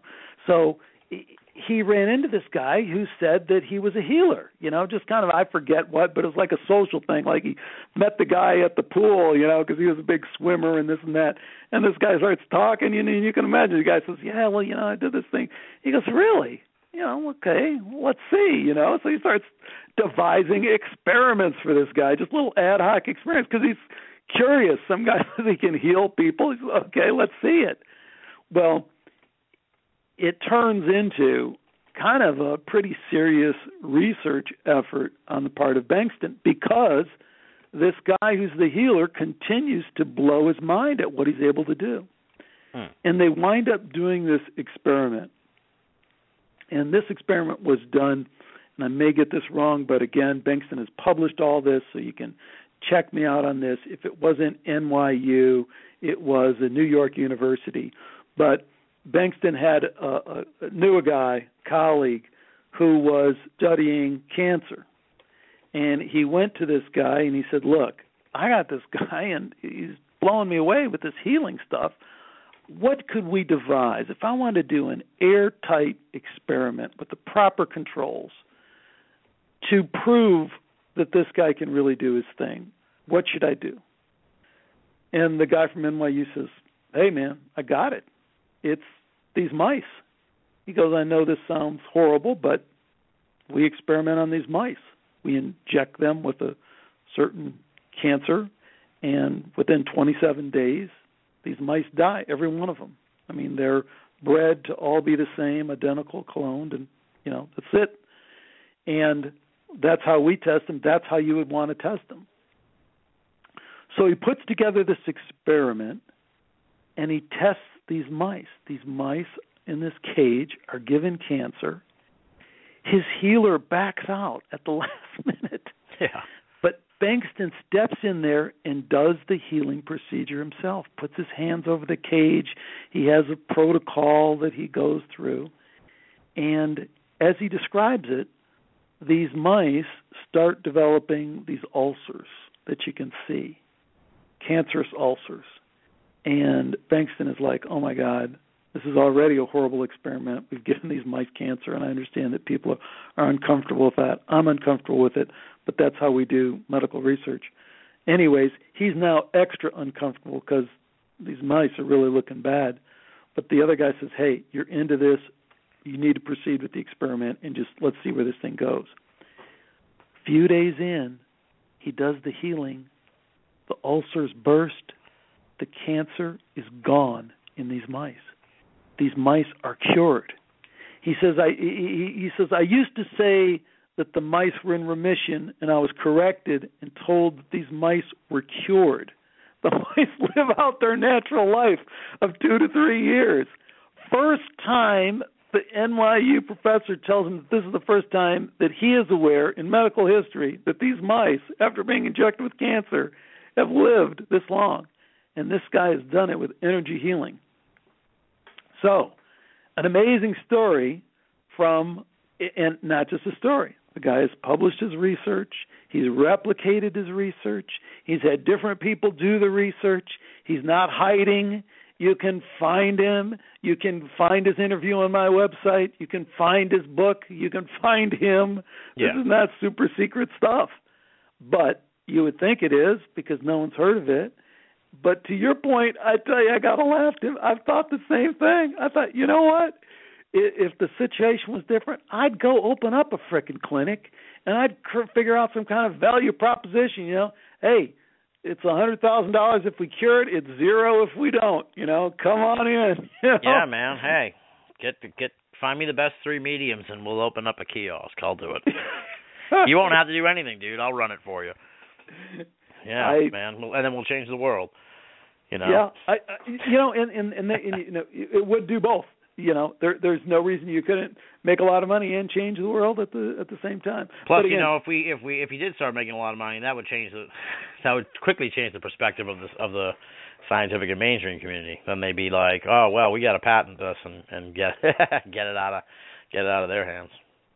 And you know, it's a strange world that we live in. Because I'll tell you another little, the follow-up to the Bankston story is I went and had a little bit of a medical dilemma myself, and I sought out because I had always told myself I am on that. This Bankston thing kind of blew me away, but then it was, you know, next week it was the next show, and I was on to my next thing, you know. I hear you, man. I get through that, yeah. But I always kept in the back of my mind that, you know, if I ever got cancer or if I ever had a serious, I would damn well do this, you know. And that situation did play out, not with cancer, but with this other condition I had that I described in the book. And I did find a healer that was trained at the Bankston method, and we did do it, and it was pretty amazing. I can't say that, you know, that it was totally responsible. I'm better. I can't say it's totally because of that because, you know, I was doing everything I could to get better, you know. Yeah. So I was doing dietary changes and supplements and all this other stuff because, I wasn't, in this case, I wasn't worried about, you know, being that guinea pig. But the one thing I did want to say is, in that sense, I was. You know, like I told this healer, I said, do I have to believe in this? And she's like, well, you know, believe that. Because I don't want to have to believe in this. I'm not going to believe in this. I'm going to be that mouse in that cage like Bankston was healing, right? Yeah. That mouse, they didn't have to do any visualization exercises or anything like that. They were just a mouse running around with cancer. And that's how I want to be. And so, but my point is that, you know, as these things, so Bankston is big into, you don't have to believe in any of this stuff. It just happens. It just works. But the way that the healers take it, and they don't always take it in that way. They start mixing in with a lot of New Age and spiritual and other stuff that I'm not saying that some of that might not be true, but the scientist guy, Bengtson, said, well, I'm not into that. I'm just into, it somehow works. Right. Yeah.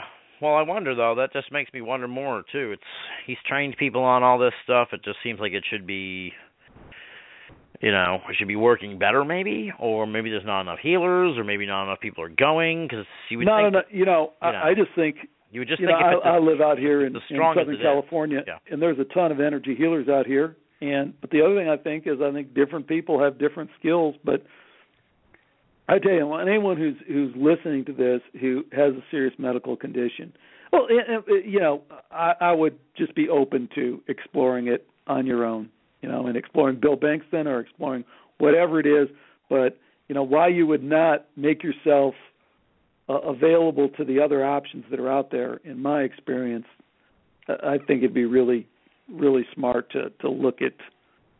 That just seems clear to me. Now, the economics of it, like you and I are saying about opening up our kiosk and stuff, I don't know. I like I say, it's intriguing to me. But what I know is anyone who has a medical condition that might benefit from this, you're crazy not to be open to it, because there are people who get better from energy healing. That's my experience.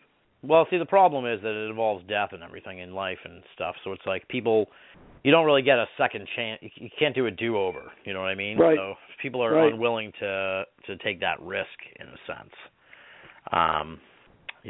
But who knows? Obviously, people should just do their own thing when it comes to this healing. I don't recommend anything because I don't want some lunatic, blaming me for something. Because I don't know what I would do in that situation, to be honest with you, because I talk a good game, but if I went to the doctor and they said, you have cancer tomorrow, I'd be like, well, I want the most cutting-edge treatment science can provide, But I may be an idiot like that. I don't know, So don't take my word for it, folks. I mean, and BOA is a testament to this, and I hope Skeptico is a testament to this, is that, knowledge is power, and knowledge is transformational. So, just opening yourself up to what's out there, sucking up the knowledge, and then you can make any damn decision you want. You can go chemo, you can do whatever you want, but inform yourself first. Get the best information into your head, follow the data as best you can, and then make that decision. Don't let your pre-existing beliefs, kind of tell you that, I just had a guy on my forum the other day, and he seems like a really nice guy, but he's kind of new to the forum, and he was listening to this show that I had done with Rick Archer, this guy who has a show called Buddha at the Gas Pump that I really like. Buddha at the Gas Pump. He talks to all these people that have gone through this spiritual enlightenment, like for meditation or whatever. But it's a very interesting show, all these variety of people. So at one point in the show, Rick and I are talking about UFOs, and I say, hey, one thing I think we got to throw in the mix here is in this extended consciousness, whether it's with psychedelics or near-death experience or mediums, over and over again, these people are encountering stuff that sounds a lot like what people in the UFO are encountering. Yeah. Now, I don't know what to make of that. I'm not drawing any firm conclusions. I'm just saying there seems to be some connection there. So Rick and I have this conversation, and Rick says, interestingly enough, he says, hey, in the primarily the traditions that he's talking to, for people who are not familiar with it, you could kind of lump them into Buddhism. They're not all Buddhists, he talks to Christian mystics, but people have had these incredible spiritual awakenings, right? Mm-hmm. And so he says, there's a lot of people that have had these incredible spiritual awakenings, and they've encountered, these beings that start looking and talking and saying, a lot of the stuff that is consistent with what abductees are reporting or what people in the UFO community are reporting, right? So he's just saying that's part of the mix there, without drawing any firm conclusions. Back to the guy on our forum, he says, man, I love this show, Alex. I love what you're doing, but you guys are nuts.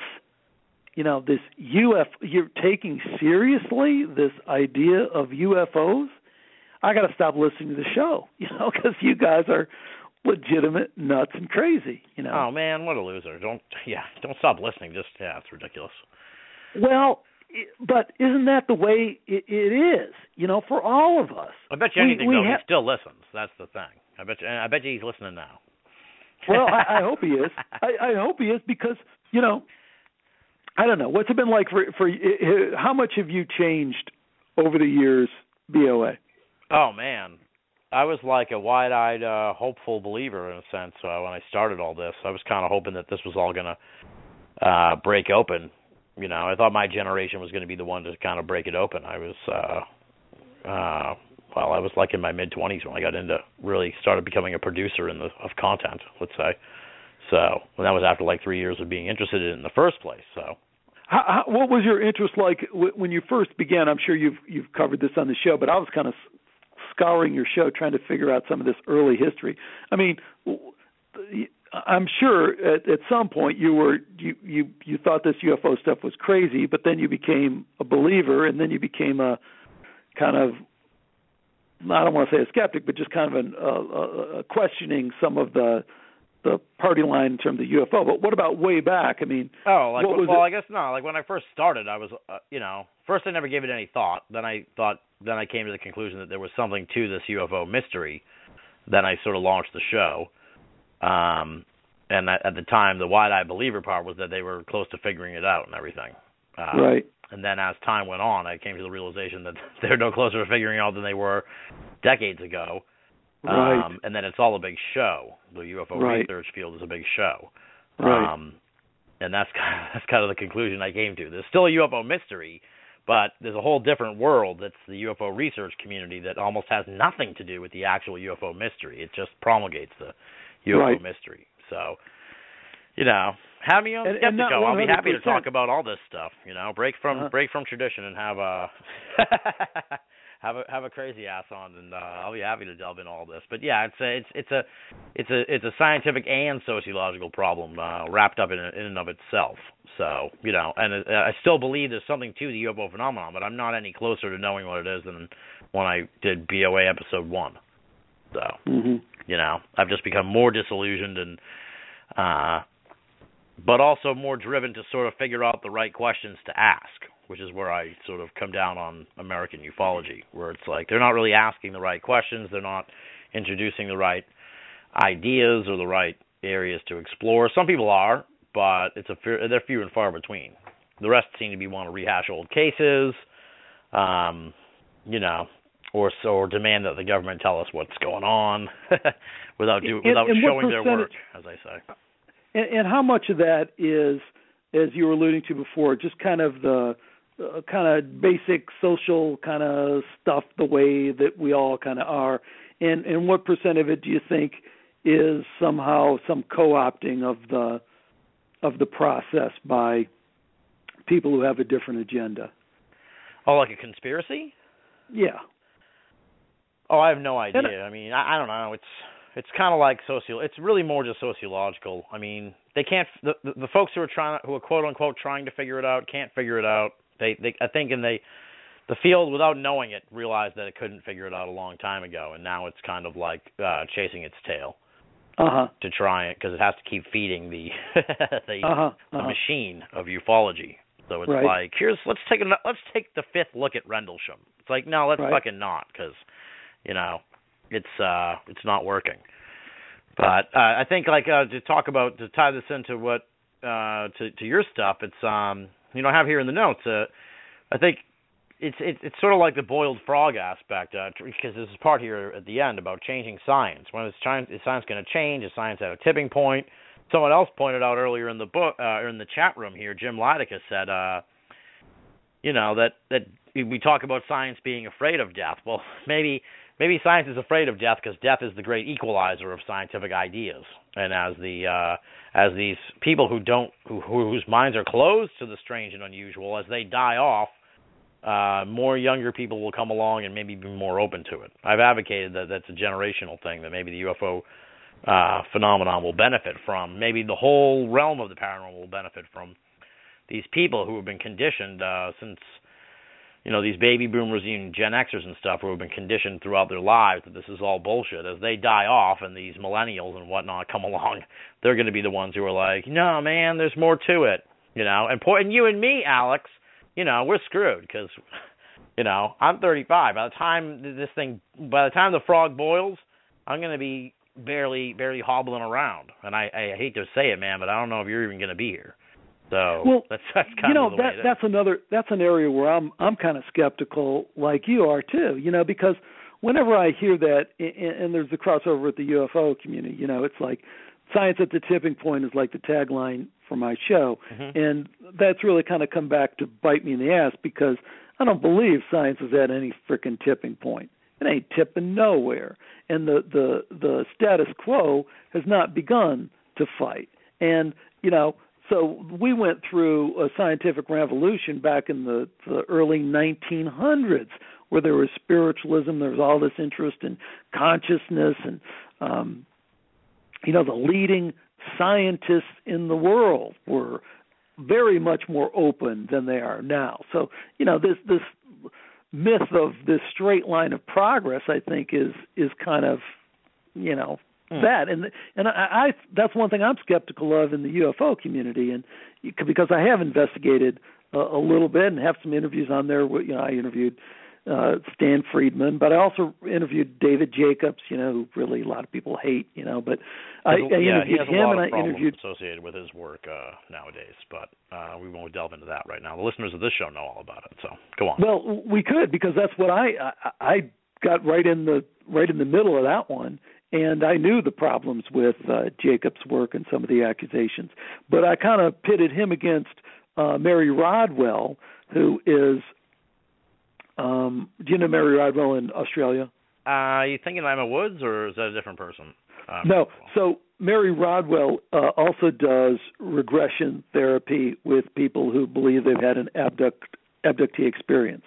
And I also interviewed a Dr. Janet Colley, who is a licensed psychiatrist and is part of the whole John Mack thing, right? Yes.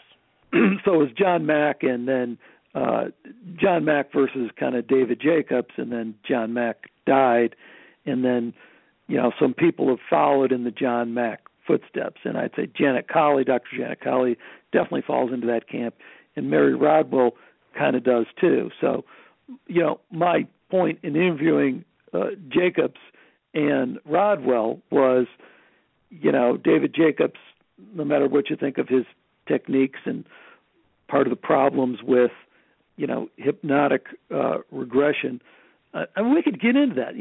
We've got a few minutes left. It might be an interesting topic to talk about because. So here's my methodology, Tim. I mean, it's fun talking to you, because we do share so many of the same experiences that other people won't be able to really totally relate to this. But doing these shows, preparing for these shows, doing the interviews, doing the research, it's exciting, man. And you get jazzed up before, and like when we were talking, you were saying, "Hey, you read the book," and then you were like, "I want to talk to him right now." Yeah. I have to do that all the time. I'm like, no, I'm not looking at that stuff because if I'm interviewing, I just interviewed Michael Shermer a couple weeks ago, the famous skeptic, but I had to hold off until just a few days before to really dig into his stuff, or I knew it was just driving me crazy. If I did it like a week before, I'd be like. So I think you and I going through that experience, you can kind of relate to some of this. But my starting point with the David Jacobs and the abduction research that is highly controversial because it uses hypnotic regression was to start with hypnosis and say, okay, all these people are up in arms about hypnotic regression and the information you get is not reliable and all this. Like, okay, well, is hypnosis reliable? Does hypnosis even work? And it's like, so I interviewed this guy in Montreal, this practicing hypnotherapist, really nice guy. He's got some really impressive YouTube videos. That's kind of how I found him. But he's a clinical hypnotherapist. You want to quit smoking, or you want to lose weight, or you're going to the doctor and you're afraid of going into the doctor, you'd go see this guy. Well, the first thing when you look into that research, the solid science, is that hypnosis is rock solid. I mean, it's used in hospitals all over the world, and it works, I mean, it works even in this, like we started out this whole show a couple hours ago talking about consciousness. And we said, hey, near-death experience blows the doors off of consciousness. Well, frickin' hypnosis blows the doors off of mind equals brain consciousness idiocy that we have. Like at Harvard, they did this experiment with hypnosis. There's a little bit. I don't know if we'll ever get back to the Mary Rodwell story. We can save it for another time. It's all right. We can go longer after the live show says goodnight. So if you're comfortable going a little bit more, we can go a little bit more because I only have a few more notes anyway. Great, that'd be great. All right. So I got to tell you this research because it's really fascinating. They hypnotized these people, and they told them that they were colorblind. Okay. So when you're colorblind, little cones inside your eyes don't work. They work differently, right? And I don't even know the details of that, but I know that much. So then they did an fMRI. They did brain imaging on these people. And they found that, in fact, once they were hypnotized, even though they were able to see color, once they were hypnotically given that suggestion that they were colorblind, their actual physical eye worked differently as if they really were colorblind. Okay? Yeah. So they had the ability to do that. Now, that doesn't sound that astounding until that doesn't mean shit. Well, actually, it does mean shit. It means a lot of shit.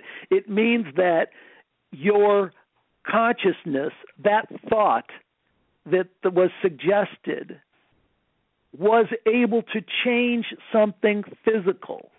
That is not mind equals brain.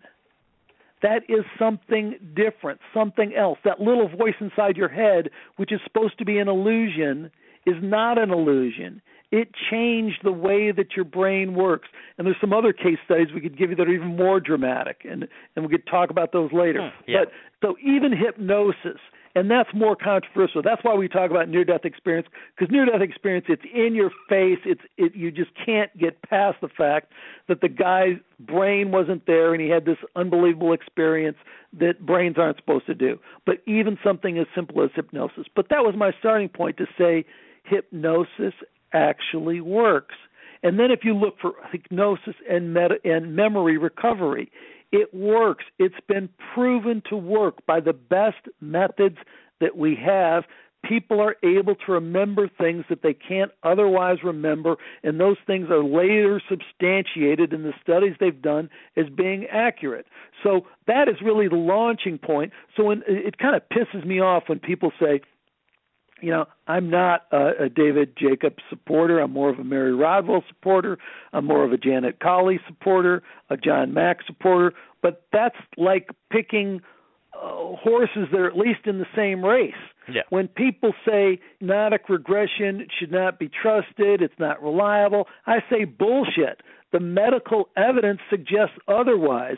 The medical evidence suggests that hypnosis does allow people to remember stuff that they weren't able to remember. That's a medical fact. Now, whether it was administered properly, whether it was done, whether the best control conditions, whether the information they got was accurate, all those things are open for debate. Right. But you can't throw out the whole frickin' thing just because you got this idea now that hypnotic regression is kind of this blanket false thing. It doesn't work like that, and the best medical evidence suggests the exact opposite of that.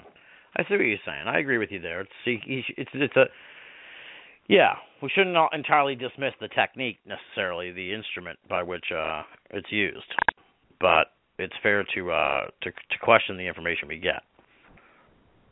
Yeah. Yeah. And it just kind of puts you in a different position, Yeah.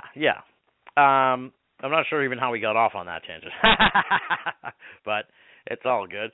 Well, for the live audience, we'll sort of say goodbye to the live audience in about a couple minutes here. So let's just talk a little bit about, what's next for you. What do you have coming up at Skeptiko? Folks can find out more about that at Skeptiko.com, of course, with a K, Skeptiko with a K. But, what's cooking with Skeptiko? You just got this book out. What's been the reaction, first of all, to the book, and what do you have coming up? The reaction's been great, and it's been another learning experience. It's one of those things where, I wrote the book partially because I wanted to reach out and I wanted to talk to more people than just my community. I love my community, but I love, we never would have made this connection, you and I, if I didn't have this book probably. So the book is working wonders in that way, because I think there's a lot of, I do want to, I think the UFO enigma, if you will, is critical to the stuff that I'm looking at in some way that I don't understand. So I want to understand it better, and I want to connect with people like you and find out more about that. And I think it's also, there's this spiritual angle, like I told you, my buddy Buddha at the gas pump. I think that plays into it. I think the parasite. So I think a lot of these things fit together, and that's what I hope to do with the book and going forward and kind of stitching together some of these communities. The other thing, the book is led to is I do kind of like mixing it up, so I have a whole round of interviews coming up with some pretty prominent atheists and skeptics. Michael Shermer, I mentioned, Lawrence Krauss, it just did this big movie with Richard Dawkins, The Unbelievers, hardcore atheists. I like talking to those guys, and we go at it pretty hard, but it's a fun dialogue, and there isn't enough of that out there, There's so much stuff on the internet, and there's so many podcasts, but I don't know, there's not enough kind of, more, edgy confrontational stuff, and I don't seek that out, but I don't shy away from it, so I kind of like to offer that up. So that's what's coming up. Right. Well, I do like how it seems like, just based on reading the book and the transcripts from the show, it does seem like your confrontational style at least comes from a good place, You're not just bringing people on to bash them or laugh at them, because that's sort of the other side of that's the other part of the mainstream media. They have some of these paranormal people on just to laugh at them, but it's like, even if you confront people, it's coming from an honest place where you're like, well, what about this research here? What's your response to that? I mean, I don't really see that as necessarily bad confrontational. You're not like, hey, no. You're not on there like, hey, you're a fraud and you're a liar. As I like to say on iShow, I just hand them a rope. No, yeah, totally. And there isn't a guest I've had on the show that I wouldn't invite back, and they don't always accept. But I like the dialogue, and I usually find plenty of points of agreement with everyone I talk to, and I have no note in disrespecting anyone or putting people down. And science is a hard game to play, and I have a certain amount of respect just for these people doing it. But the same with the UFO community. You got to push. You can't just be a marshmallow too and just let people, just say these things unchallenged. There's that's what we're all interested in, is these kind of points of conflict. I think that's where the questions are still out there. Exactly. Well, something we could explore a little bit after the live show ends, but I thought something that Tim Freak, is that how you pronounce it, or Freaky? Yeah, Freaky, no, Freak. Freak, all right. The philosopher, consciousness explorer, you describe him in the book. He sort of makes some points about reductionism and the idea of science being reductionist and sort of always centering around the "it's just" thing, where they're always their way is to just be like, like I just did, it's just this, it's just that, why are the birds singing? It's just because that's the way they mark their territory or whatever, it's very annoying. So let's talk about that after we say goodnight to the live listeners, because that'll be the tease for the live listeners to grab the MP3. Big thanks to Jim Leidica in the chat room. He was a big player in there tonight and made some really good points, I think, about the conversation as it was unfolding. You can find out more from Alex at Skeptiko.com. That's Skeptiko with a K. Tons of shows on there, and I presume all this stuff is free, right, man? Just like you, Tim. All free, no sponsors, no subscriptions. Exactly. No subscriptions, no network, no rules, and no comparisons, I guess, in a lot of ways. But in some ways, we are very comparable programs. That's what I liked about your book. That's what I like about your show. It really comes off as one man's exploration into the questions that vex him, and that's really the same way Binnall of America is. So I'm actually going to really try and dig into the Skeptiko archive and check it out. And, of course, the book is called Why Science is Wrong About Almost Everything. It's from Anomalous Books. Anomalous Books is a fantastic publishing house. They put out some tremendous stuff, and I've actually supplied BOA Audio with tons of great guests over the years. So head on over to Anomalous Books and pick up Why Science is Wrong About Almost Everything. Thanks again to the live listeners. Alex, stay put. We're going to bid them farewell in a moment, and then we'll continue the conversation. Okay, Tim. All right. So back to the point that I was making as the British lady started talking. I thought Tim Freak's points really, too, he talks about mystery, the mystery of all the unknowns, I guess you could say, and you talk a lot about the question of why are we here, and my personal life philosophy is that the answer to why are we here is actually like really meta. It is to ask the question of why we are here. It's to turn itself on itself. That's really what drives my whole life. People ask me why I do this. It's like, because I believe at the end of the day, the answer to the question of why are we here is to ask that question. So if you're not doing that in your life, then you're missing the whole point of life. That's, I may be wrong about that. Maybe other people. I think that's incredibly profound and has a real deep connection with, I was referring to before, the Skeptiko. It's funny. I've never been a big synchronicity guy, but I've been much more open to them lately, and I've had a couple lately that have just kind of blown me away. But the whole frickin' Skeptiko show is a synchronicity. I name it Skeptiko, and I wasn't even sure why. I can't even tell you exactly why. I'd done a little bit of research, and I found this, ancient Greek philosopher, Skeptikos, and I go, there, Skeptiko, looked it up, okay, that's available, I'll take it. Years later, I find, think about this with relation to what you just said, which I think is really so cool. These ancient Greek philosophers, they would conclude nothing. Their discipline was to only question, never come to any firm conclusion. Isn't that the essence of what you just said? To say, what is the purpose of life? Well, the purpose of life is to ask the question, what is the purpose of life?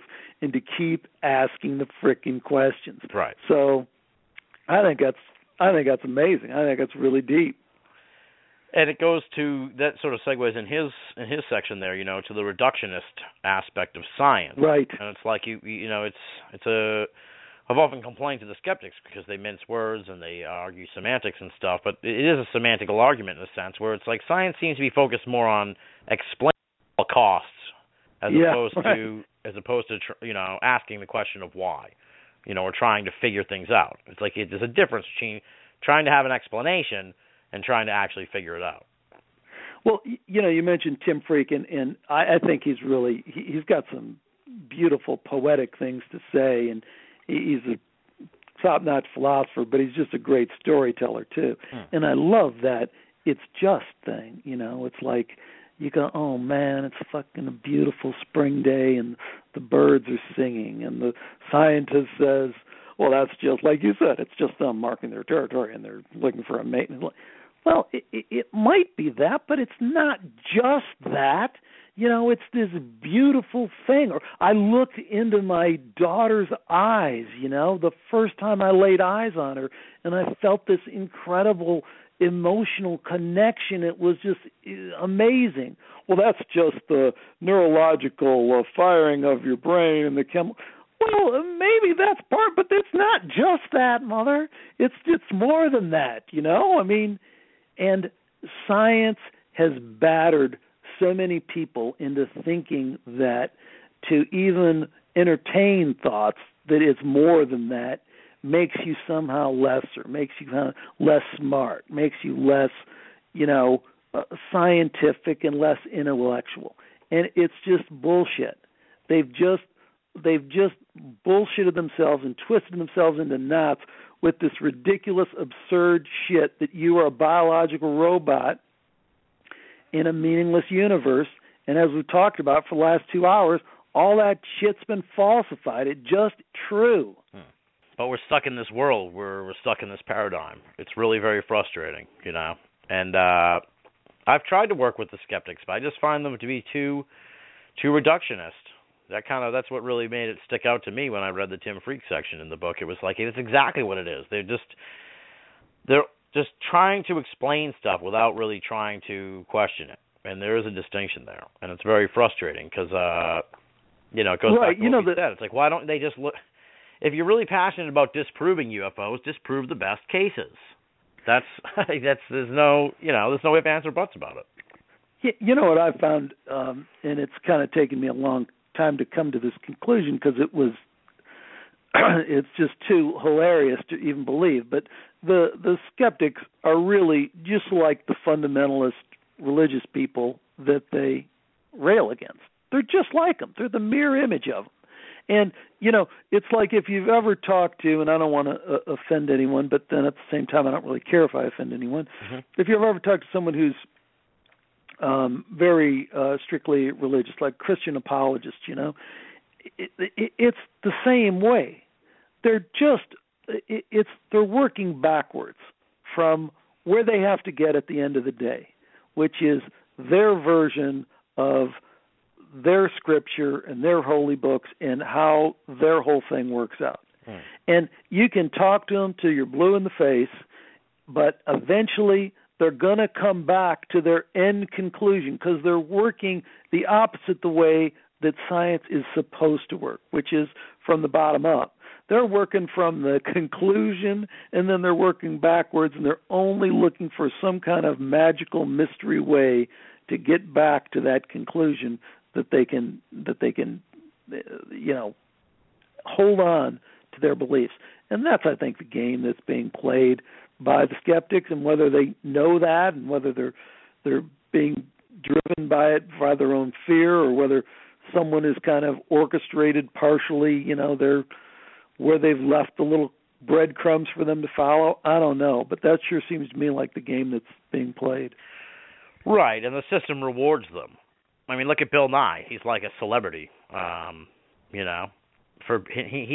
really a hardcore debunker in a lot of, and straight up, not in a lot of ways. He's a straight up hardcore debunker. So, but he's rewarded. I saw him on Real Time with Bill Maher this week, and I was like, this is ridiculous. What could this guy possibly have to add to the conversation? And he had nothing to add to the conversation. It was laughable. But he plays the game. That's where your wrestling analogy really, really, just kind of stares you in the face. I mean, that's just pro wrestling. I mean, that guy doesn't have any contribution to make. Right. And it's just really disappointing. It's very frustrating. It's been a difficult road to hoe. I'm sure it's the same for you. How do you grapple with that frustration? I mean, when did you first start doing this show? Like in 2007? Yeah, 2006, 2007. Yeah, so we're talking like 8 or 9 years. I mean, there's a frustration level I'm sure that you've reached at certain points. I know I have, where it's, mostly it's when during that exciting time that you mentioned, where you're doing the research and you're reading someone's book and you're sort of throwing your hands up like, why? I don't want to live in this world, man. That's kind of the reaction I have when I read this stuff, because it's like, I don't want to live in this world where this research is being completely ignored or marginalized, or this information is not available to fucking everybody. And, it's very frustrating. Then you get them on the show, and I just try to hammer, for me personally, I just try to hammer the point that people need to know this stuff. But I mean, how do you grapple with keeping this going in the face of a scientific world that continues to keep the doors shut to all the strange and unusual stuff? Well, that's another really deep question, and I don't talk a lot about this part of this thing for me, but for me, Skeptico has really kind of taken me in some other directions too, and the other directions it's taken me is, if you deal with, let's say, the near-death experience, yeah, it kind of throws the consciousness thing, and it falsifies the scientific paradigm that we're in and all the rest of that. But, buddy, you and I know that it does something else, too. It kind of takes you into this other realm of, shit, you mean I'm really not going to die? And then you go look at the reincarnation research. There's some very good reincarnation research. Again, it's you know, if people are put off by the idea of reincarnation research and they want to go, oh, phooey, you know, woo-woo and all this, you know, again, and like I was saying about there's a natural history.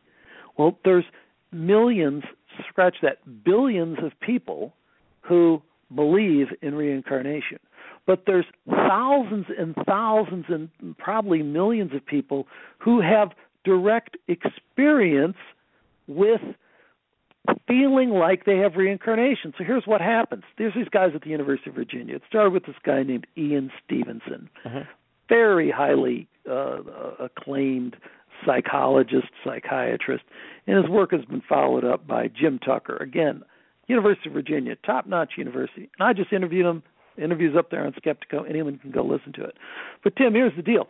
You got kids, typically between 2 and 4 years old, who will spontaneously start recounting past lives. Yeah. They'll go, I used to be this. So this stuff comes up. So this is the phenomenon. Like, you can't ignore it. You can ignore that if you want, but why would you? So then you go and you scientifically investigate that, which they do. You know, we have ways of investigating whether, you know, people's stories line up and, you know, all of it. So that's what they've done, you know, and people have looked at that research. That research is solid, and no one has been able to find any alternative explanations for that research that stand up. It's like the near-death experience thing as well. Right. So, but man, when you put that together, you know, you put together this near-death experience, you put together this reincarnation stuff, and you say, hey, if I'm thinking that this world is all there is, I'm just shutting myself down to some larger reality. And I can't tell you what that larger reality is and all this, but it does kind of soften the blow of all the shenanigans that go on and the hopelessness that goes on, you know, that you face and that I face. And, you know, maybe this stuff doesn't matter so much. Maybe it really is about what you just said a few minutes ago. Maybe it really is about the quest for knowledge. It's about asking those questions. It's about doing your best to, you know, share what you find with other people and letting that journey change you. Maybe that's all you're supposed to do. You know, you're not supposed to reach some finish line.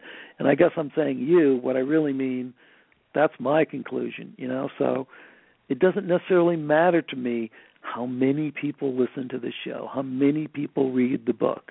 I just trust that if I'm doing my thing the right way, it's all going to work out the way it's supposed to. Profound thoughts, man. That's kind of the way I feel too. I'm not a big, I'm not out there throwing my name out there and trying to get my show all over the place. And you know, I kind of think of our show as kind of like an acquired taste, or you have to, you have to be in the know to know about it. You know. And I'm not interested in those who aren't in the know. So. You're, you know, I mean, I really, you know, I was just your persistence and your keeping at this, I think is so important, because I think you bring a history with you to every show that you do that would be lost. And, you know, who the hell's going to do it, Tim? Who's going to do it, and who's going to continue to do it, you know? I mean, people are going to come in, they're going to get all jacked up, and they're going to dabble in it for a year or 2 years, but who's going to stick it out and be in it for the long haul? I mean, it's just a unique perspective, I think. Yeah, that's why I was looking forward to and enjoyed talking to you, you know. It's people who have done this for this long are kind of few and far between. I mean, I've seen plenty of shows pop up, and like you said, you know, people get jazzed about it, and they like doing it, and then after a couple of years, they kind of find something else to do, you know. Hey, Larry King, huh? That's our model, huh? Yeah, exactly. Charlie Rose and Larry King. Still out there doing it. Yeah, exactly. All right, man. So I'm trying to think. There's nothing else really. There was one big thing, but let's leave that for the book. Folks should check out the part in the book about the Darwin conspiracy, because I feel like if we get into that, it's going to take another 20 minutes, and it'll give away a big part of the book. That's pretty mind-bending stuff that I was blown away by. And like I said, reading your book, it was like, I got to get this Darwin conspiracy guy on the show, but it's all really delved into there in the book. So folks, look for that part of the book and really dig into it, folks. I really enjoyed it quite a bit. Like I said, it was a combination sort of your journey, and also I really like how you challenge these folks. It's funny. I had Stan Friedman on, obviously I have him on every year for the holiday special. I think it was this year that it came up where it was just like, why do you even bother answering these people that just keep throwing these ridiculous arguments your way after all these years? And he's like, if I don't do it, nobody else will. And it's like, I'm glad that what you're doing is challenging these people, and as I said, I was amazed that you get some of this stuff on the record, like with Blackmore and Watt saying these ridiculous things, and the way Ben Radford handled his whole thing. It's like, it's just amazing to me. And we probably railed on the science and skeptical community enough, but I got real issues with those realms. Well, it was super great connecting, and we'll definitely have to stay in touch, and let me know if you ever want to come on Skeptico and talk about something. We'll make that happen. Yeah, dude, I'd be more than happy to come on your program anytime. I think it would be a unique and interesting perspective for your listeners to hear from somebody who's been in the trenches. I've been a few trenches over from you, but we've been in the trenches together for a long time, sort of dealing with all this as it unfolds. And like I said, I really enjoyed the conversation. I have a feeling it's just the first of many, Alex. So, folks, check out Skeptico.com. That's where you can find out more from Alex. And the book is Why Science is Wrong About Almost Everything. And that's available from Anomalous Books, and you can get it all over the place as well. Thank you, Alex, once again, and let's keep in touch, my friend. We will, Tim. All right. It was awesome. Thank you very much. Take care. Thank you. There you go, folks. That was Alex Tsakiris talking about why science is wrong about almost everything. And, of course, as we've been talking about here on the show, he is the producer and host of the popular podcast Skeptico, which you can find out more at Skeptico.com. If you're just discovering Banal of America, maybe you're a Skeptico listener who wanted to hear Alex's appearance on the program, welcome to the party. This is Banal of America. Check out the website, BINNALL of America.com. There you can find over 200 episodes. I think it's up to 230-something now. Conversations with experts in all sorts of fields, and, of course, absolutely free. You can find that all at BanalofAmerica.com. We're also on Facebook. Just punch in Banal of America, and that will bring up our page on Facebook, where we try to post the latest info on who's coming up on the show next time and all that good stuff. Let me see what else I have to plug here. Of course, as I said, the show is absolutely free at Banal of America. The archive is free. All that stuff is free. We do that via the donations from BOA Audio listeners. Believe me, this live stuff is not cheap. Blog Talk charges an arm and a leg monthly for me to do these live programs. So any donations people can make would be hugely appreciated. You can do that in two ways. You can head on over to PayPal and make a donation. There's the button right at BOA. Or you can make a donation to our P.O. Box, and the address is also right at BOA. That's what we call it, Banal of America. Let me see. I don't know what I could really plug here for the next edition of the program. I know we'll have a show next week, probably on Thursday, March 5th.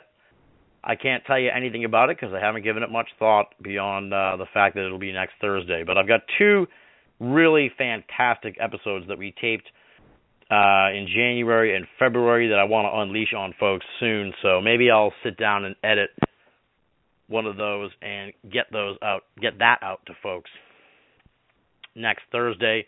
But I've also got a couple of folks who I want to have on the live show soon. So if I can shoot out some emails and make it happen tomorrow, maybe we'll do a live show next Thursday. But either way, we are definitely going to have a program next Thursday.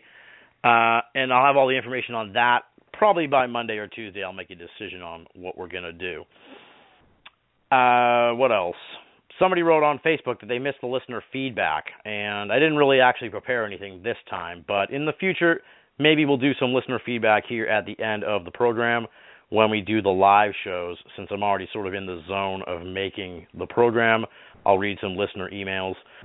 We get a few really interesting ones, actually, and really wish I had prepared for that, because we've gotten some interesting emails lately from a whole bunch of folks, and on the next live edition, we'll rekindle BOA Audio listener feedback and try and read some emails. I'm going to have to put a sticky note somewhere here to actually do that, but I'll cultivate some emails here from the mailbag, because we've got a ton of them, and respond to those here on the live program.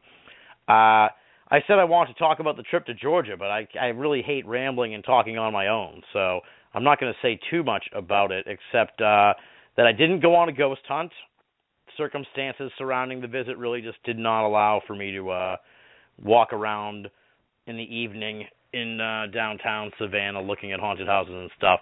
I did take a really fascinating trolley tour and learned about the history of Savannah and really enjoyed the visit quite a bit. It was exactly what I needed, because I haven't had a real vacation in years.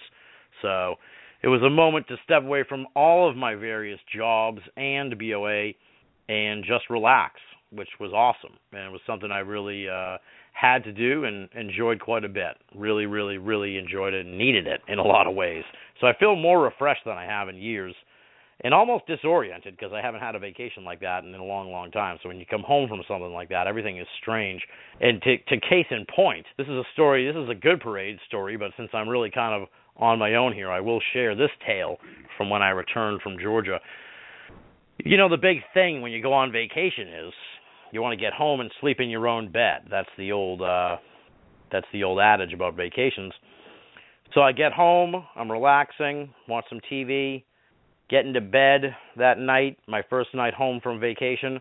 All of a sudden I hear this sound. Let me see if I can recreate it using this lighter. Here's the sound.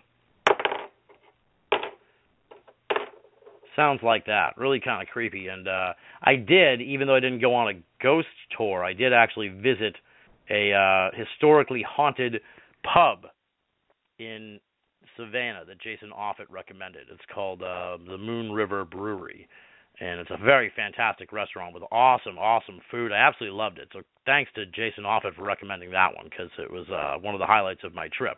And it is reputedly haunted, and the cool part about it is they let you go downstairs into the completely really untouched basement from when it was the original post office of Savannah or something like that. Then you get to go up to the attic and look around up there, and it's really, really creepy and unsettling. And I didn't see any ghosts or have any ghostly experiences, but that was the day before I left and came home. Flash forward, I'm lying in bed, I'm home from vacation, I'm hearing this sound like that.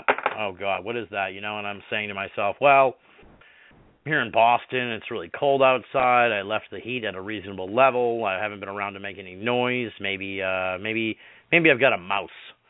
You know, I probably have a mouse here in my place. So I get up, turn on the light, have a cigarette, kind of wait it out a little bit, see what's going to happen. All of a sudden, I start hearing it again.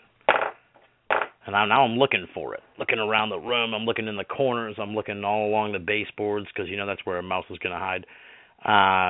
Seeing if I can find any feces from the mouse, and see if I can find any evidence that there's a mouse lurking around. Then it gets worse, because then I start hearing this scratching, this like scratching sound, and now I'm getting very unsettled, and part of me was thinking to myself, oh Jesus, I hope I didn't bring something back with me from Savannah from this haunted brewery, because that's the last thing I need is some kind of ghost or poltergeist in my life. And eventually, I'm following the scratching, and I'm standing near my TV. And I look up, and there's something in the ceiling that's scratching and dropping something like this, and scratching and gnawing at wood. And it was very, very, very unsettling. And that was 2 days ago. So I have only heard it sporadically in the ensuing 2 days.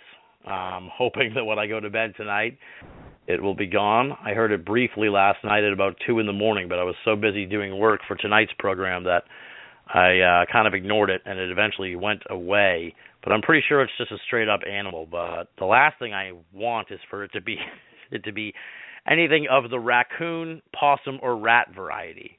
Any of those things, I really would rather it not be.